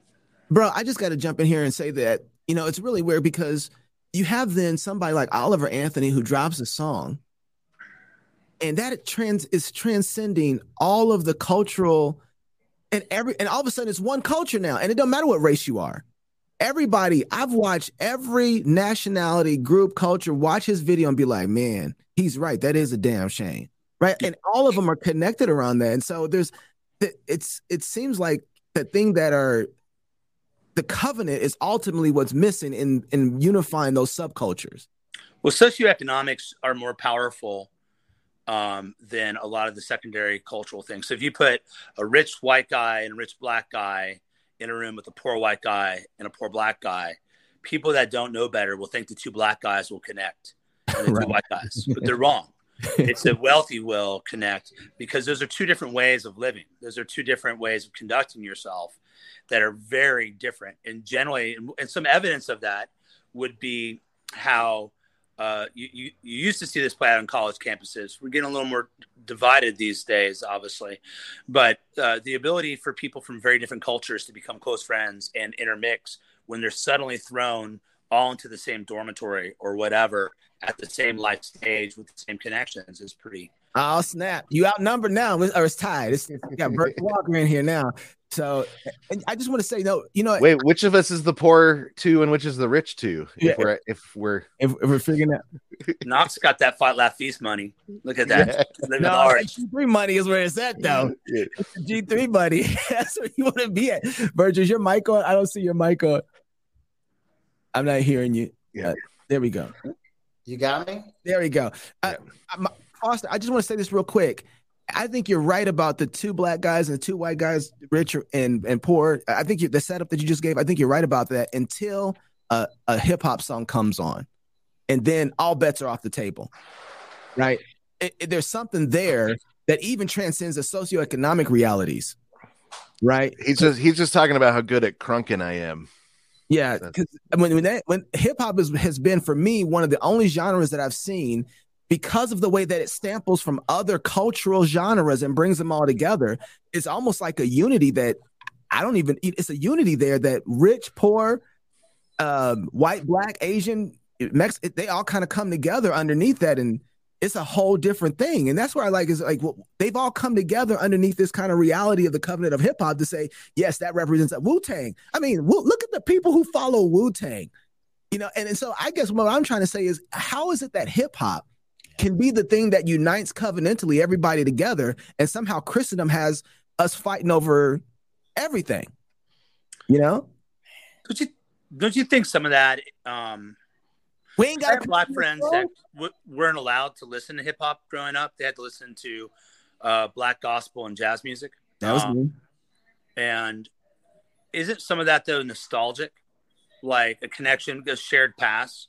So maybe they're at a different place right now where they're socioeconomically, but the power of nostalgia, like for example, like I've really moved up, and if you want to talk about upward mobility over my life, I grew up on food stamps and government cheese. I love government peanut butter, man. You have to mix the oil in on the top. You rip it off, big white can, mixed it all up. Stuff was delicious. Virgil, give him his card. Give him his card, man. Just give him. He had me at New Jack City. Oh, yeah. I can do a perfect impression of screaming Ricky when Ricky gets killed in Boys in the Hood, man. Ricky, that whole thing. Yeah. But yeah, man. I mean, I grew up listening to Two Live Crew and all that stuff. That's how I came up. But nonetheless, going back to, I do wonder, I think culture is so multifaceted. We're so short bus retarded today that it's so hard to have real conversations. Because I look at this, and there's ways that, like, so when my mom died a couple weeks ago, so my closest friends growing up were all black, and so they drove down to. I hadn't seen some of them in like 15 years, but I told my wife when we got married, I'm like, look, if Quinn calls me up and tells me we got to bury a body, we got to bury a body. Sorry, babe. Like, we got arrested together, we came up together. It's just the rules, right? And so we were real tight. So they drive down, and then I just change. Now, I didn't lose my faith or anything, but it was a different way, man. Like a different way of talking, a different way of joking, a different way of relating, and they just brought me back there. And it was one of the best gifts I could get on my mom's funeral. Right. These are people that just we came into adulthood together. And when I became a Christian, neither of them were Christians at the time. And they were so happy because we were like getting arrested for crazy stuff. And they were glad. But suddenly I was just transported back to my childhood, and so I came up. So I a lot of times when I hear these cultural conversations, there's like someone this morning asked me, give the purpose of marriage in 3 words or less. No. How about I don't? Why do we keep creating these like 4 words or less? No, that's not how you do things. What's the main factor? Man, I don't know. Like, if you want me to weigh all the factors with different percentages, you know how complicated this is all going to start getting? So I think part of the conversation is like, you have to have people that are in the pursuit of truth together, trying to figure out how do we build bridges and understand each other and what connects. In this conversation, so charged, the rhetoric's so charged, and everything. It's like, do I think genetics play a factor? Yeah. Do I think they play the factor that some of these people are saying online? No, I don't. But if I say that, like the number of kinnists who follow me, right? Irish Pawnee Jew, like, right, bloodlines, Native American, Jewish, and Irish, and that was raised by a Holocaust survivor who adopted a black son who I grew up with.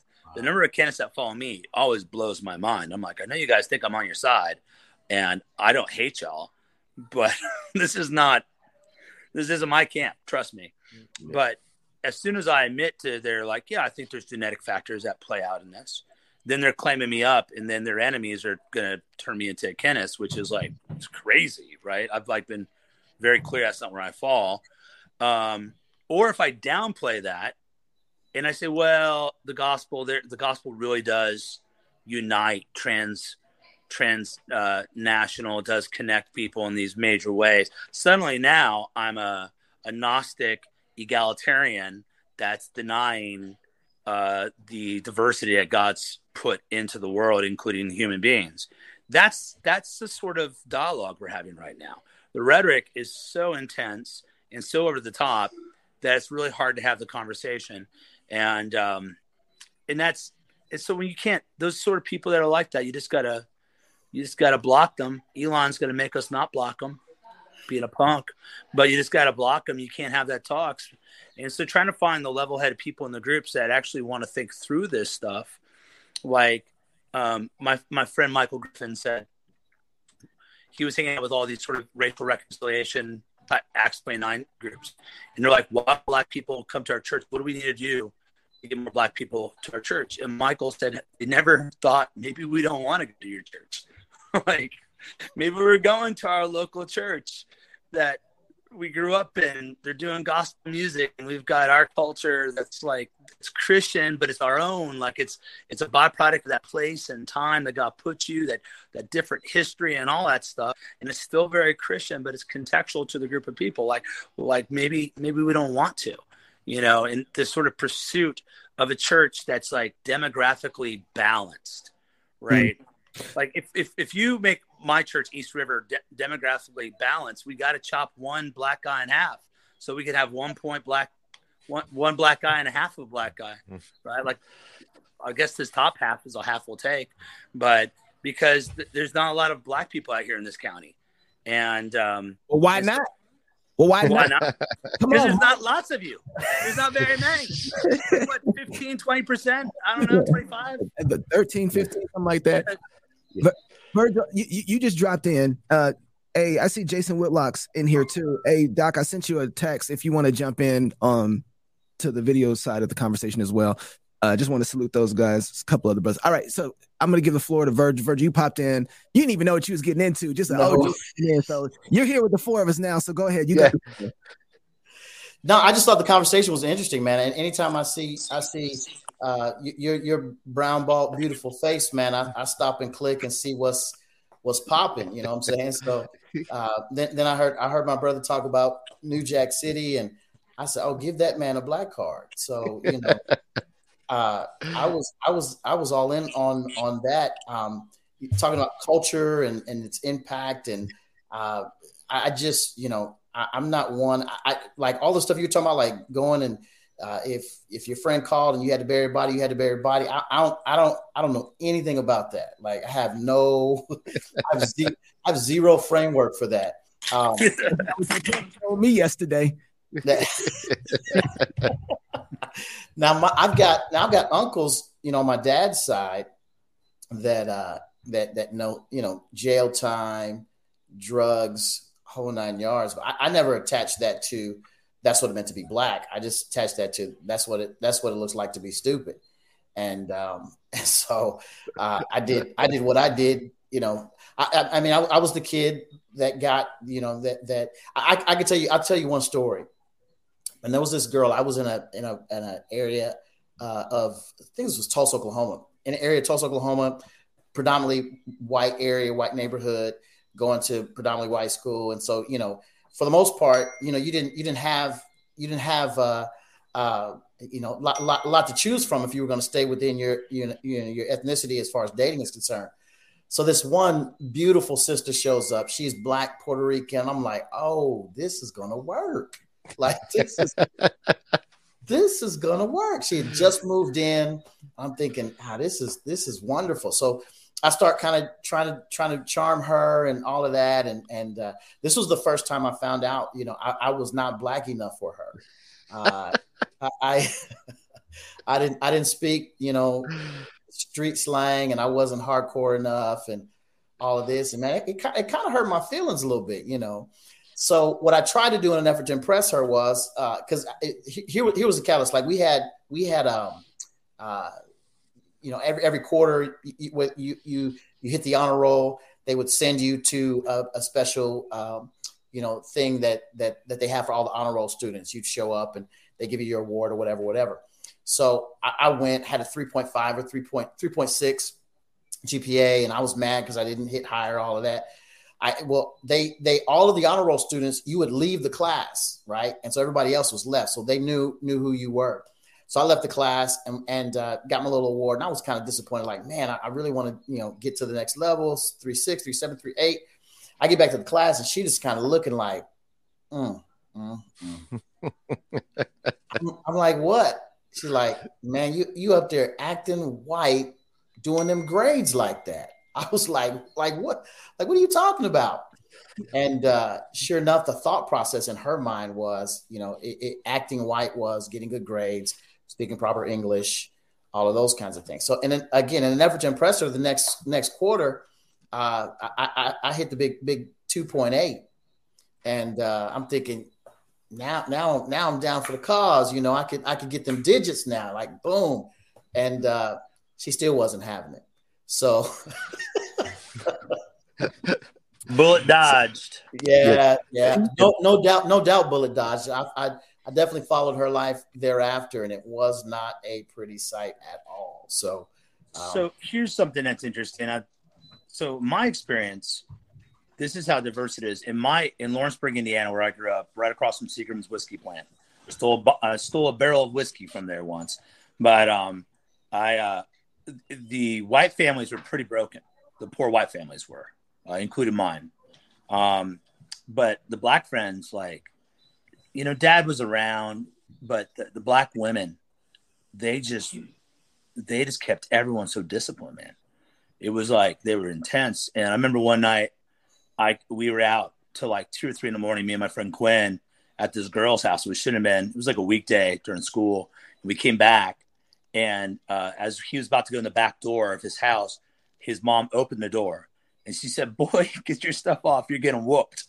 And then I laughed, and she said, "Mike, you want some too?" I said, "No, ma'am." So I went home, but I was like, "No, ma'am." Left. But anyhow, I think it was interesting. There was still discipline in that culture, and in Coming Undone by Charles Murray, he talked about basically what the cultural rot is everywhere now. Yeah. And that was happening in Lawrenceburg. It was very like the white poor culture was very dirty. Is what I remember. Very dirty. And when I went to my poor black friend's house, it was actually always tidy and nice. And it was just very different. I just remember there being discipline still in the homes by the men somewhat. The men seemed to discipline via shame a lot. Like shame was like a real powerful tool in that group. And I think that's something that's good, can be really good and helpful. But I don't know, when I have those experiences, I don't hear other folks talking about it. And I don't know how unique Lawrenceburg was. I got the sense it's not, but I don't hear people talk about that. Hey, I got a question, Knox. Did you? And I don't. As long as I've known you, I don't even know this. Did you have your father in the home? Yeah, until about 11 or so. Yeah. So there was. It's funny because growing up, being around all my black friends who didn't, I was one of the few who had my dad around. Matter of fact, even amongst my brothers and sisters. So I have like 12, 13 siblings, probably more than that actually. When I think about it, and my dad stayed with us more than he stayed with any of my other brothers and sisters. So he stayed with my mom longer than he did with my other brothers and sisters. And so there was a radical difference of how my sister and I grew up versus the rest of my brothers and sisters. Yeah. And not just that, but even with my friends around me, we had different disciplines, hardworking disciplines to get in there and grind and to work and to get things done, not asking questions. My dad was ex-military, so we jumped in there and got things done.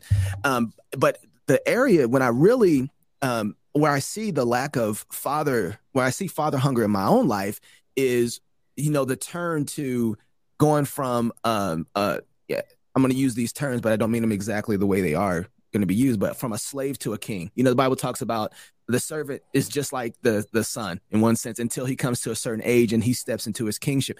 That transition for me is something that I have continually had to remind myself, you're not a slave anymore. You're not, and so my dad not being there for the teenage years left me in a place where, yeah, I can work hard. Yeah, I can grind. Yeah, I can get things done. But I don't know when it's time to rule. Right. Mm-hmm. And so I've had to learn, like, okay, take off your slave clothes, go put your king clothes on and rule. And to be very honest with you, the only thing that has, how do we get here at a counseling session I was not trying to go here today. I'm just curious, man. But was getting married. And the thing that really helped me was like, I know one thing for sure. I'm not getting a divorce. Whatever happens in my marriage, we are staying together. I don't care if she kills me in the middle of this. We're going to stay together. Mm-hmm. Right. I might have to call Matt to bury a body. But the thing was, that helped me mature and say, I got to lead this woman, so I got to figure out how to do it. Sure. And so I had to go and find autobiographies, and I had to go and watch other men. And part of the reason I came out to Moscow was that, this was another level of being around a concentrated group of men who were leading their wives and leading their families. And everybody thinks, they come out here for Doug. Like, that's great. If Doug wasn't here, though, there's such a high concentration of men being husbands and fathers, ones that people don't even know about, that were so impressionable to me and impressed upon me how to lead. And they don't even know it, right? I call it keeping up with the Joneses of sanctification. And so there is a level where, a father in the earlier stages of a young man's life, my mom and dad finalized the divorce probably when I was 12, 11 or 12, somewhere on there. But it helped frame certain things for me that I had never had framed. And now my kids are coming into another stage of life where they have finally had me longer than I've had my dad. My daughter's 15. My son is 13. They're going to be 16 and 14 and before the end of the year.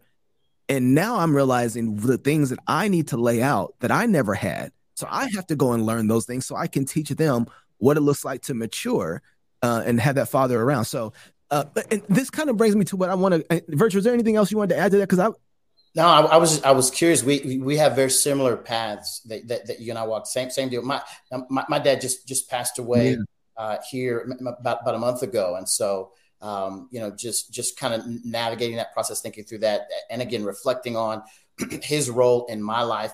Very similar to you. I'm not a statistic. Like I know who my dad is. I don't. I'm not like looking for father affirmation. My dad was always there. Like you explained your dad, my dad taught me how to work. Work ethic was driven into me like crazy. My dad, I tell people he was functionally illiterate. He could not read. He would learn to kind of sound things out, or he would memorize particular words, and he would kind of put that together in order to get by. Yeah.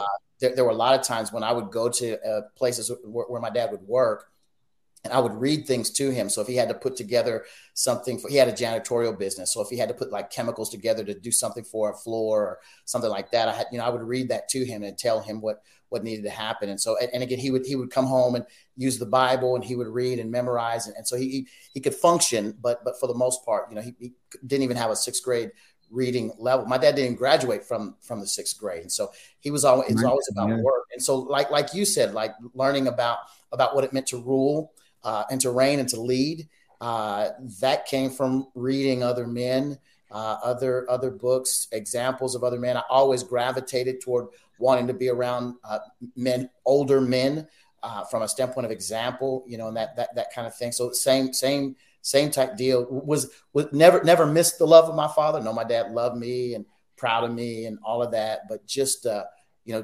learning, having to learn next steps. What does it mean to lead a family? What does it mean to function in an executive role at work or what have you? Having to learn those things kind of from others by way of example. So same type deal. And since we're talking about it, there's a guy on the panel here that's actually wrote a book. It's Good to Be a Man that everybody needs to go get. Very helpful. I appreciated that, Mike, for sure. Let me turn this down. I want to go back to paganism a little bit, because I think that every time that I look at a problem, and I want to get you guys' take on this. We were just talking about paganism, the influx of paganism. Jason has been talking about this with me for a while, that when paganism comes, so does violence. And I think we can see it in a host of places around the culture. When we are looking at abortion, what do you think that is? That's Moloch worship right there, clear and cut dry. Don't give your kids to Moloch. Don't let them pass through the fire. That's easy. And I don't think that Christians have been as aware of the paganism. So now we have the other form of paganism. We cut them up to kill them. Now we want to cut them up to remake them in transgender movement, right? So that's another form of paganism. And so it's just, there's violence in the murder. There's violence in the cutting of the body to cut off their body parts, to sacrifice them. And then, the education system. Like we forget government education is not designed to make your children good children for you. It's to make them good slaves for the state. Yes. And so we are sending our kids off to pagan worship by sending them to government schools. Yep. To learn that pagan system. They're teaching them. I mean, when you got evolution being taught in the school, I don't know how every Christian is like, yeah, no, we're not doing that. Yep. We see it in the way that we look at economics right now. Yep. We are in communism. It's all power. So anyway, you got the Gaian worship. Yes. With the climate change and all of that. Yes, climate change. Yes. Yep. It's huge. So I just kind of want everybody to go around for a minute here, and let's just talk about how do we uproot. And we're talking about culture, this kind of paganistic culture that's come in by storm, and I think even Christians in one way or another are a part of this cosmology. They share it. And so I haven't seen great answers coming from Christians that are, that seem like they're actually going to be effective in the fight. Okay. So I just kind of want to go around. Jason, you want to start and just kind of just talk about how in the world do we uproot the paganistic worldview that we're facing in such a way that is actually infectious or effective. Yes. Efficacious. Yeah. Efficacious. There we go. Yeah. Yeah. I mean, in my mind, if you look back at the way the early church, the early medieval church as well, sent missionaries out to the pagans, and how the effectiveness, there were two major ways that pagans were converted effectively. You had the St. Augustine of Canterbury, who he went in, and you have seven kingdoms and three tribal groups in England, and he sent out. There were two big important things that he realized early on, is that if they're not you're not just converting their mind the way you did with the Greeks. With the Greeks, you converted their mind, and they didn't actually lose that much. It became kind of a new philosophy, but they could keep the rest of their life going. In a tribal setting, to change religions, you lost everything. So they had to. So when he brought the 40 monks and started a monastery that was a tribe that that people could join, so that there was still a way for them to actually get enough food, and they needed the church to act like an extended family, to be able to effectively deal with converts. So that was part of it. Then they sent out poets in mass, because the conversion of tribes was not. They didn't. He's Saint Boniface, who failed in Germany to convert the tribes. The guy that he followed on after. I mean, he eventually converted them through his martyrdom, but in his ministry, he didn't have a very effective ministry. But his blood showed the blood of Christ to the Germans, and they were converted. But the monk that was there before him said, "We've tried all of the philosophical things, and none of them worked, because they don't have the philosophical categories to explain the gospel." And Augustine of Canterbury, with Caedmon and the different poets, said, "Well, it's because the way to the soul in a tribal people is actually through the gut, right? Through the heart, through the poetry." And so they trained up poets and sent them into the poetry circles that they so it was through the arts. And then another big part was when a pagan would convert, they would still bring us an animal sacrifice, and instead of Gregory in a letter explains that he says, well, don't tell them no. If they bring a sacrifice, instead barbecue it and have a fellowship meal, turn it into a potluck, so that they know that their God gives to them and doesn't take from them anymore. Right? Their new God functions differently. So that was a really effective way to convert the pagans. And then the other was Charlemagne. He converted huge swaths of pagans at the tip of a sword. But he brought with them, if they converted, they got education, they got a legal system that functioned. They got all of the things that came along with civilization, and because the church, if culture is, I don't like religion externalized, because that acts like religion is something that's inside of us. But I do think that culture flows out of the covenant foundation that we have with God, and then the liturgy of the Lord, the ways we worship the Lord before him. All of that flows out and changes and brings a people. Charlemagne brought a culture that was just simply better, right? So you lost a war to Charlemagne, and you had the option of die or join.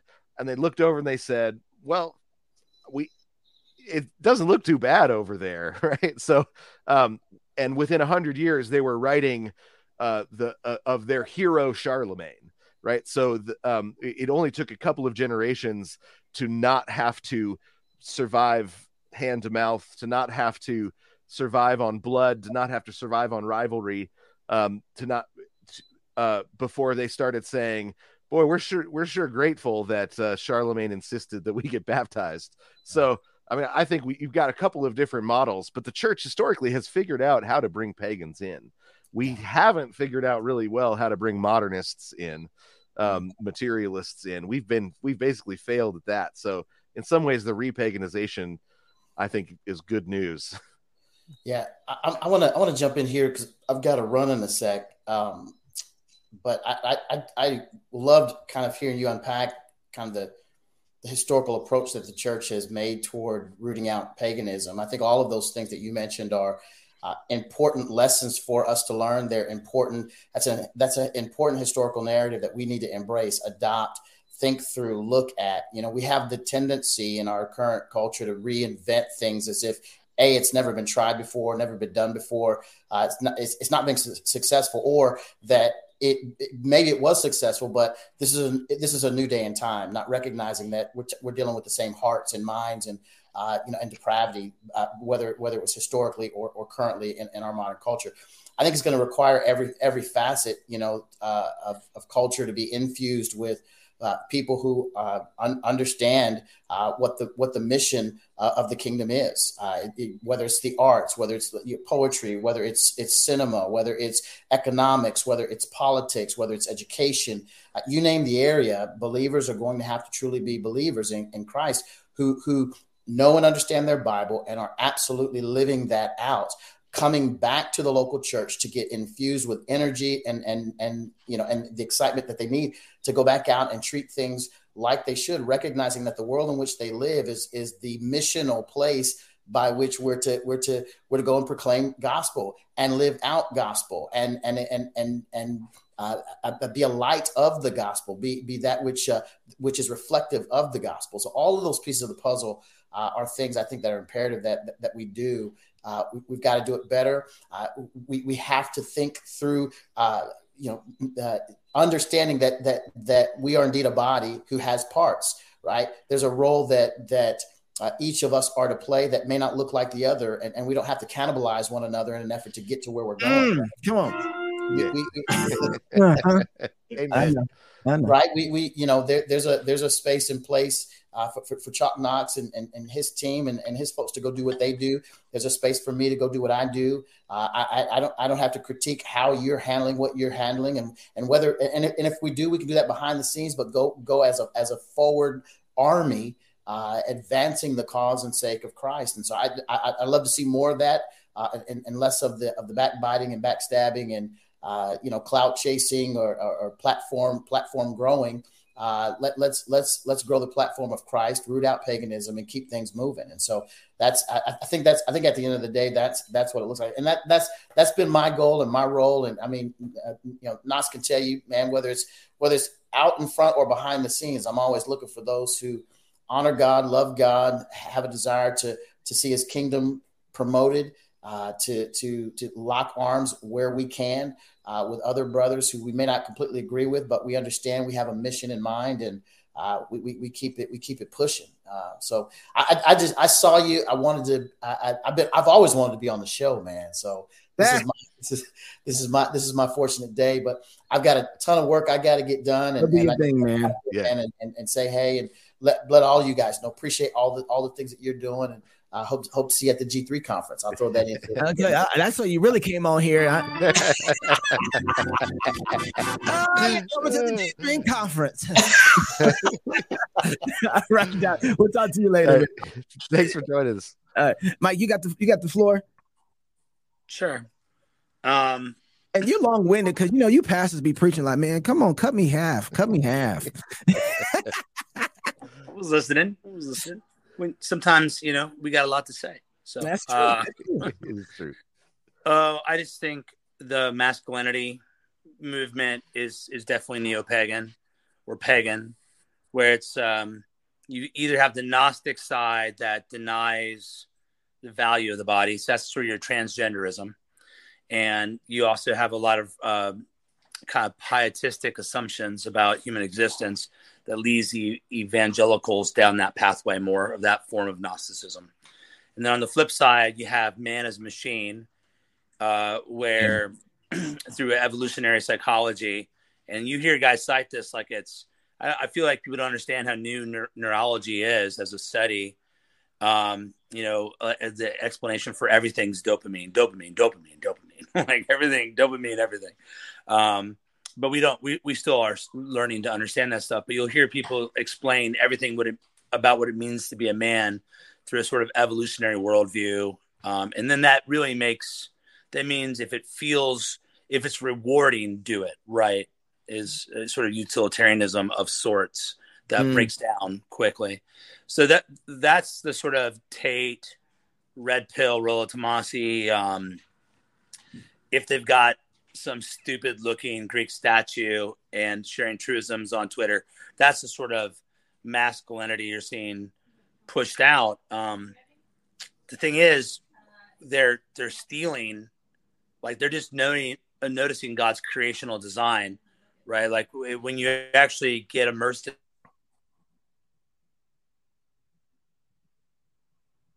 But ain't nothing but the devil. Boy, that right there, boy, right when he gets to it, and then he just, that ain't nothing but the devil, Mike.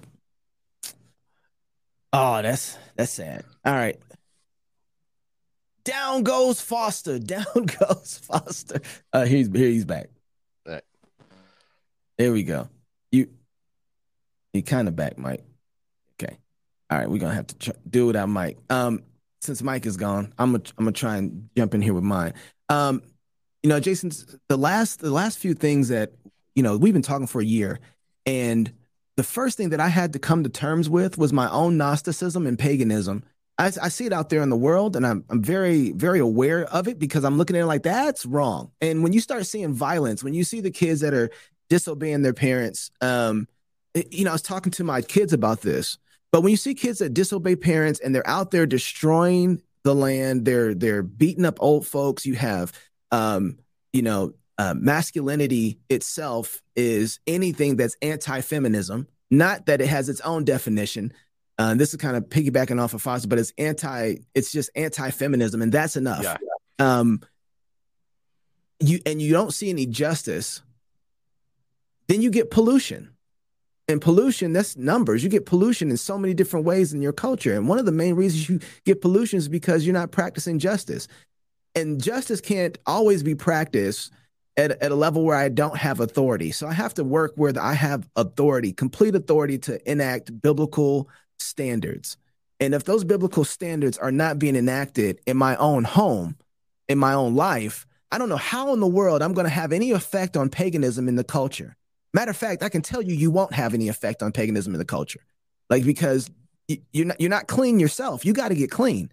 And so I'm realizing that the things that I need to be doing are very simple and very basic. And if I can't do those well, I don't know. I was just talking to a guy the other day that is trying to get into the music industry and trying to get to the film industry.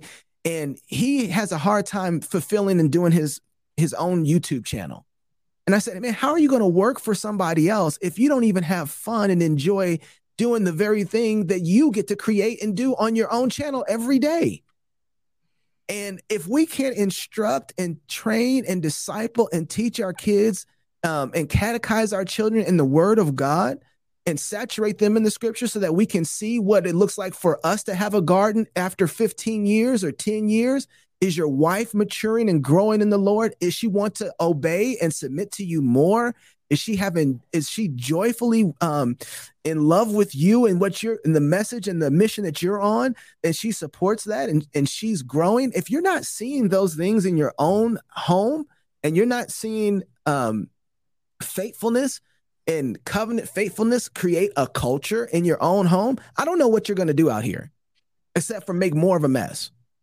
And so, I'm realizing in the last 2 or 3 years, the more focused I am on my own home and being a good, godly husband and father, training his children upright, I look at political stuff and I'm like, I know how to fix that. Right? I know what the problem is here. And before, I wouldn't have had the same sort of response, like, what's going on here? Well, this is what happens when you get out of step with God. This is covenant unfaithfulness. That's all it is. Right. And when you start worshiping false idols, and when you figure you don't honor God, and you don't fear the Lord, and you don't keep the Sabbath, and you don't honor your own parents, right? Because you let your own parents jump on welfare, and you let your own parents get into the system, and you're not taking care of them, then you are part of the problem. And so when there's an old song that says, "Sweep around your own front door before you try and sweep around mine," right? Like that. But that's where we're really at. And I know those answers aren't big and sexy, and everybody doesn't want to jump on that. But man, could you imagine if just every individual start taking responsibility for themselves before the Lord? And then when you do that, you see your neighbor out of line, and you're like, "Hey, man, yo, don't you be Achan, don't you be bringing the curses of God up here against us? What are you doing?" And he's like, "Well, I don't know what to do." Well, then let me teach you. Let me work with you. Let me disciple you into the ways of the Lord. And so I know everybody wants some like big, grandiose, sort of thing to do, the big thing. But this is like Naaman. Just go dunk yourself like the prophet told you 7 times in the Jordan in the dirty water. That's what you need to go do. Go do the things that you don't want to do that is really simple to do. Wake up. Fear the Lord. Love your wife. Train your children. Do your kids know scripture? Matter of fact, when you run into a problem in your life, when you run into a situation that you're dealing with, is scripture the first thing that comes to your mind, or are you trying to figure out another answer from somewhere else? Well, look, that's your problem, right? If you don't have answers from the scripture, then you don't have wisdom. So, okay, Mike's back. He's probably tired of hearing me talk. Mike, you got the last one. Sorry, I was on my cell phone and someone called me and killed me. So I'm back now. But well, I don't know how to top that. You're getting all strong there. It was a beautiful thing. I do think it's in terms of to sum up what I think's happening is that we've lost the breakdown of the family has caused a loss of cultural identity, tradition, of your place in the world, all that sort of stuff. Yes. Now people are trying to find that somewhere. That's why, that's why people think of Comic-Con, like the depth that people go into fandom now, like is pretty wild, right? Like there's always been something like that, but now like people are defined by their TV shows, their movies, their comics, that maybe they're the sort of games they play, or even some of the LARPing that they do. That I don't mean that in a sarcastic way, but actually going out to do live action role play and all that stuff. These people are looking for an identity, a tradition, and you get that from your mom and dad raising you up in the Lord.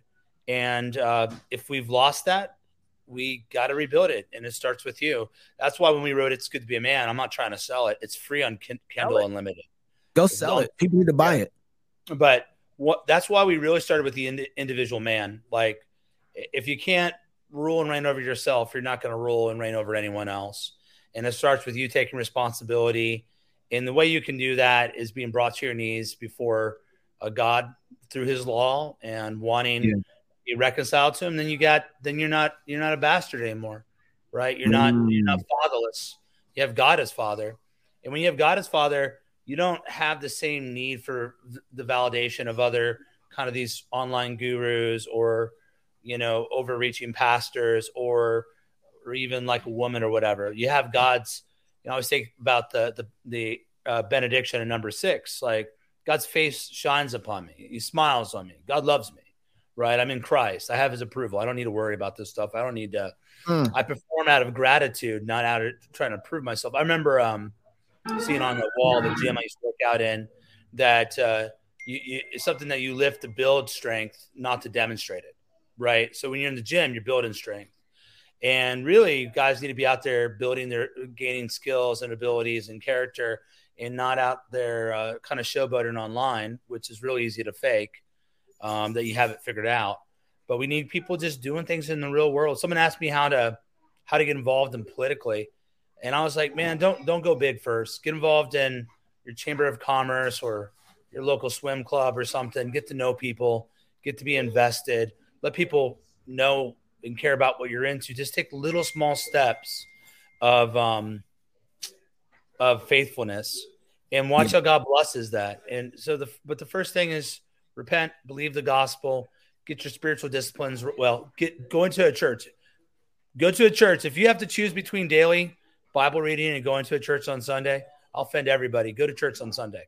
Now that's a false dichotomy, but public worship is so central to who we are. God has made us to have a liturgical existence.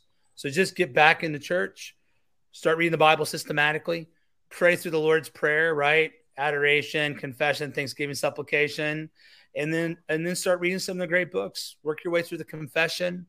Watch how God changes your entire life. I love G.I. Williamson's commentary on the Shorter Catechism. Yes. Confession, people do that, but the Shorter Catechism is better because it's like 2 to 3 pages on each question. And anyone can do that a day, 2 to 3 pages. You can read it as a family, you can learn, and then watch how God stabilizes you. But what I think some of the younger people don't know, as annoying as some boomers are, some of them are where they're at because of 40 years of hard work, right? So if you want to like get some momentum in life, it takes decades, not just months, not just years. And everything's so half-baked quick these days. People think there are no shortcuts, right? Shortcuts lead to detours. And so just doing the actual hard work right now will make so much difference in the long run, and all the hot stuff will fade away. You know, it will. You just triggered me, bro. When you talked about, I haven't said this publicly. I'll go ahead and say it. And I have a little bit of a moment. Maybe I'm about to have a boomer moment, because when you said that, all I can think, this is why what you said is so important. If you know your catechism, if you know your confession, this is going to make sense to you. I have absolutely been annoyed at the boomer, anti-boomer culture that's developed. Oh, boomers, they're so annoying. I don't know. And I get it. I get what they're saying. Every generation always has the older generation that kind of gets at them and say, what's wrong with you, boy? What you doing? And this is why some of this is the breakdown of culture, because there used to be a fifth commandment violation that rested in everybody's mind and heart, that when your old folks spoke, you shut your mouth and you listened to them. And there was no distaste for it, like, oh, you might not like it. You didn't roll your eyes. You sat there and listened to them, and you might walk away. But then there was always a part of you that was like, because you were taught that, you walked away and said, man, I think he's right. Yeah. You know what I mean? I think he might be onto something. But now we're so dismissive of our elders that, hey, and we want to discredit them by throwing like tags like boomer. It's like, hold on, man. You respect your elders. You respect the people who came before you, the people who have even lived life more than you have. They've seen some things, right? They've seen that 40-year cycle go over. So when somebody speaks and said, man, you listen to them. And I'd be doggone. I wish my kids would act like that, boy. It'd be like your friend's mom, be like, take your clothes off. You're getting one right now. You know what I mean? It's just, and this goes even to the problem we were talking about last time with the wokeness in the movies and the wokeness in the culture. And we were talking about Ninja Turtles and my problem with Ninja Turtles and the problem with Snow White. It's not the woke stuff that's bothering me. Like, and what I mean by woke, something like, oh, this person's black or the Little Mermaid's black. It's not that. There's something bigger going on, which is they're trying to disconnect you from your parents. The Ninja Turtles, me and my son, if we went and watched the Ninja Turtles and I say, oh, you remember the Ninja Turtle who likes April a lot? He's like, oh, yeah, Leonardo. I'm like, no. It's Michelangelo. Yeah. He's the one who really liked her. No, it's Leonardo. And then we said, well, you remember what April looked like, right? Yeah, April, the white girl with the red. No. Black girl, heavyset. Like, what? It's not just that they're changing the narratives. They're trying to disconnect parents from their kids. Snow White, the whole thing, like she's, the girl out there, what's it, Rachel Zegler or whatever? Super unpleasant, man. She's like, what's that, Brie Larson on steroids? I mean, it's like one of the most unlikable people in a long time. But she's the representative of what they're trying to do with wokeness is separate covenantal realities between generations. I get to pass down to my kids cartoons that help make me with virtue. Here's something that helped build virtue in your father. Let me hand this down to you. Let me make sure that you can embrace this too. So you have the same virtues as I have. But when we can't hand down our stories or our mythos to our children because they're all disconnected and don't have the same virtues, then they win. They win the baton pass. And now they have the kids and can teach them the virtues they want them to have instead of us being able to pass down the virtues that we develop to them. And so Fifth Commandment violations and the way that we're treating boomers and stuff like that, it's just driving me nuts. And it's like, y'all need to chill out. Shut your mouth. You ain't lived long enough to raise a candle to that dude. Respect him, have your position, but learn how to respect him and really listen to what he's trying to say before you dismiss him as a boomer, and believe it or not, it will go well with you to glean that from him. And I just think there's a lack of respect for our elders that is intentionally there to make sure we don't pass down information. Wrote an article about this morning and put it on my website. Actually, I agree. I think boomer's a mindset more than actually a age. I wouldn't want to, and I know a lot of people. I think Doug's exceptional in this area, and some other men I know. The flip side I'd say is there's nothing. The worst type of fool is the old fool, and Sure. And then a generation arose that didn't know the Lord in Judges. And what I would say to this group, let's say the boomers are as bad as you say they are. What are you doing differently? Being full of bitterness and pointing the finger at them. Is this the pathway to correcting mistakes? Is this the pathway, like talking about how blaming them for all your problems? And so each person has to at some point take responsibility for their own life. And what bothers me about trends I see in both kind of generational groups is an unwillingness to take responsibility for your own sins, your own failure. But also, like people say, "Okay, boomer" to me. I just laugh at them, But you say a whole lot of stuff. You make evidence-based arguments and point them to scripture, and their response is "Okay, boomer." Well, and that's part of it too. It's hard to mature as an adult if you can't honor the people who are before you. My dad was a horrible man. Okay. But he's a horrible man and not a great father. And yet I'm called to honor him. And I do. And me and my father, while we might disagree with things, and God has washed him of his sins and cleansed him, and I'm sure he's asked for forgiveness in a lot of ways, I still am required to honor my father. And I want to make sure that I honor him in such a way that my children see the sins of their grandfather and watch me honor him. And so when they see my sins, where I'm going to come up short as a father, they have the right type of position in order to bring me back to righteousness in an honorable way. And I don't see the honor bestowed even on the elders that might be a little off. I mean, but even, the elders that are the real boomers that come way before us, 2 generations or a generation before us, they still are saturated in a certain type of Christian culture. Don't get me wrong. I know that culture gave us what we got right now, but they're still saturated enough Christian culture that has wisdom to it that we probably need to observe a little bit, because we're in the Wild Wild West right now. There's no rules. Nobody's playing by any rules. It's going to catch up.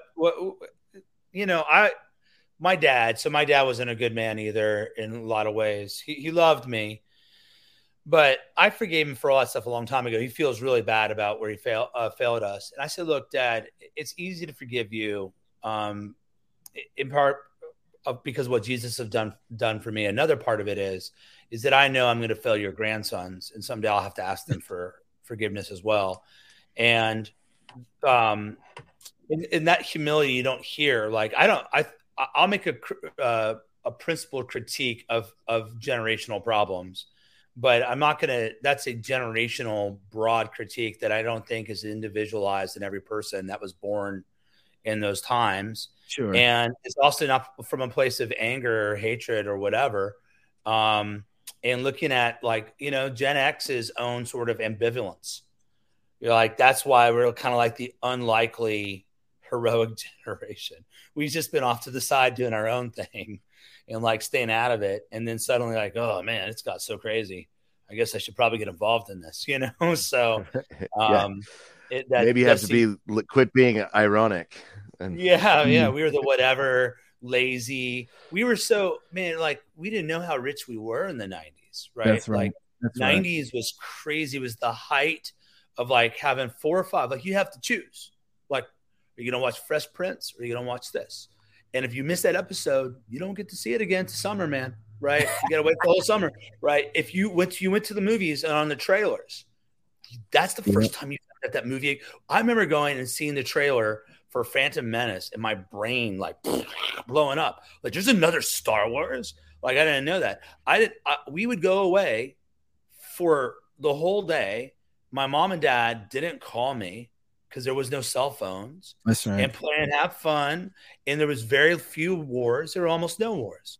Like, there was the Persian Gulf. That's a joke, right? And so we had everything pretty easy. Started getting weird with Columbine on, but in 9/11, obviously. But that we lived in this really idyllic, nice time. Actually, we were very blessed. I'm thankful. Culture was the culture was kind of monocultural at the time, and that's the start of the breakdown. Is mid to late 90s. Anyway, so I think our generation was privileged in that sense, in that meaning of it, and we just kind of like have watched the millennials and boomers tear at each other and just kind of stayed out, and I see it as sort of an apathy in our culture. But now, like, as people that kind of grew up in the middle, we're starting to so my whole point here is not, I don't want to go too long. My point is that each generation has its strengths, its weaknesses, its sets of sins, its moments that it gets to stand up to. Sometimes you're going to fight. You're Athanasius and fighting for the person of Christ. Sometimes you're Machen fighting against liberalism. Sometimes you're Augustine fighting against Pelagius or whatever. And we have our fight. So the question is, okay, let's say your father's failed you. How are you in the fight right now? And I think as you get in the fight, you'll start to become more sympathetic to those that came before you and screwed it up, because you'll start finding out, you know what, this is really hard. Mike Tyson said it right. Everyone has a plan till they get punched in their mouth. And everyone knows how to fix culture and do everything and do church right. And then they get out there and try to do it. And then it turns out this stuff is hard. This is complicated. Yeah. Jason, last word. Well, maybe just bring it back to paganism one more time. I do think that there is an inherent rivalry between generations in paganism, and that that's something that as Christians we need to resist whenever we see a rivalry grow up between generations. We say, oh no, that's not the way we do things. We show honor up, we show love down. We don't play that game. Sophocles isn't right that either the dad or the son has to die for peace to be established, right? So and this is one of the reasons that I really like, we started talking about Spencer a little bit, because Edmund Spencer talks about having children is the way that within that we get to be a part of God overcoming death generation after generation after generation. Death doesn't win because we had kids, and that we get to be a part of that, and that seeing that as God's work, the establishing of each generation, the birth of new children, the birth of all of that is God's work at refusing to let death win, and then is, I think, something that needs to really be restored within the church, that kids are a blessing, and that parents are a blessing, and that grandparents are a blessing, right? That all those rivalries that we just say, nope, don't play that game. Parents are a blessing. Grandparents are a blessing. Even a bad dad was God overcoming death in the world, and I'm the evidence of it. Here I am. Look at that. Death didn't win again. Take that, Satan. That just refusing to play into the rivalry between generations, I think, is just really at the heart of resisting paganism. That's it. All right, y'all. This was a nice try. Next time we do this on the Spaces, we're on Spaces, we're on Twitter, or it's actually X now, and then we're on YouTube, and I forgot Rumble. That's on me. But next time I'm going to have the Spaces thing fixed so we can hear all the comments and people can hear Spaces and talk there. All right. Hey, Mike, thanks for hanging out with us, man. Yeah, thanks for joining us. Yeah, thanks for having me. All right, y'all. All right.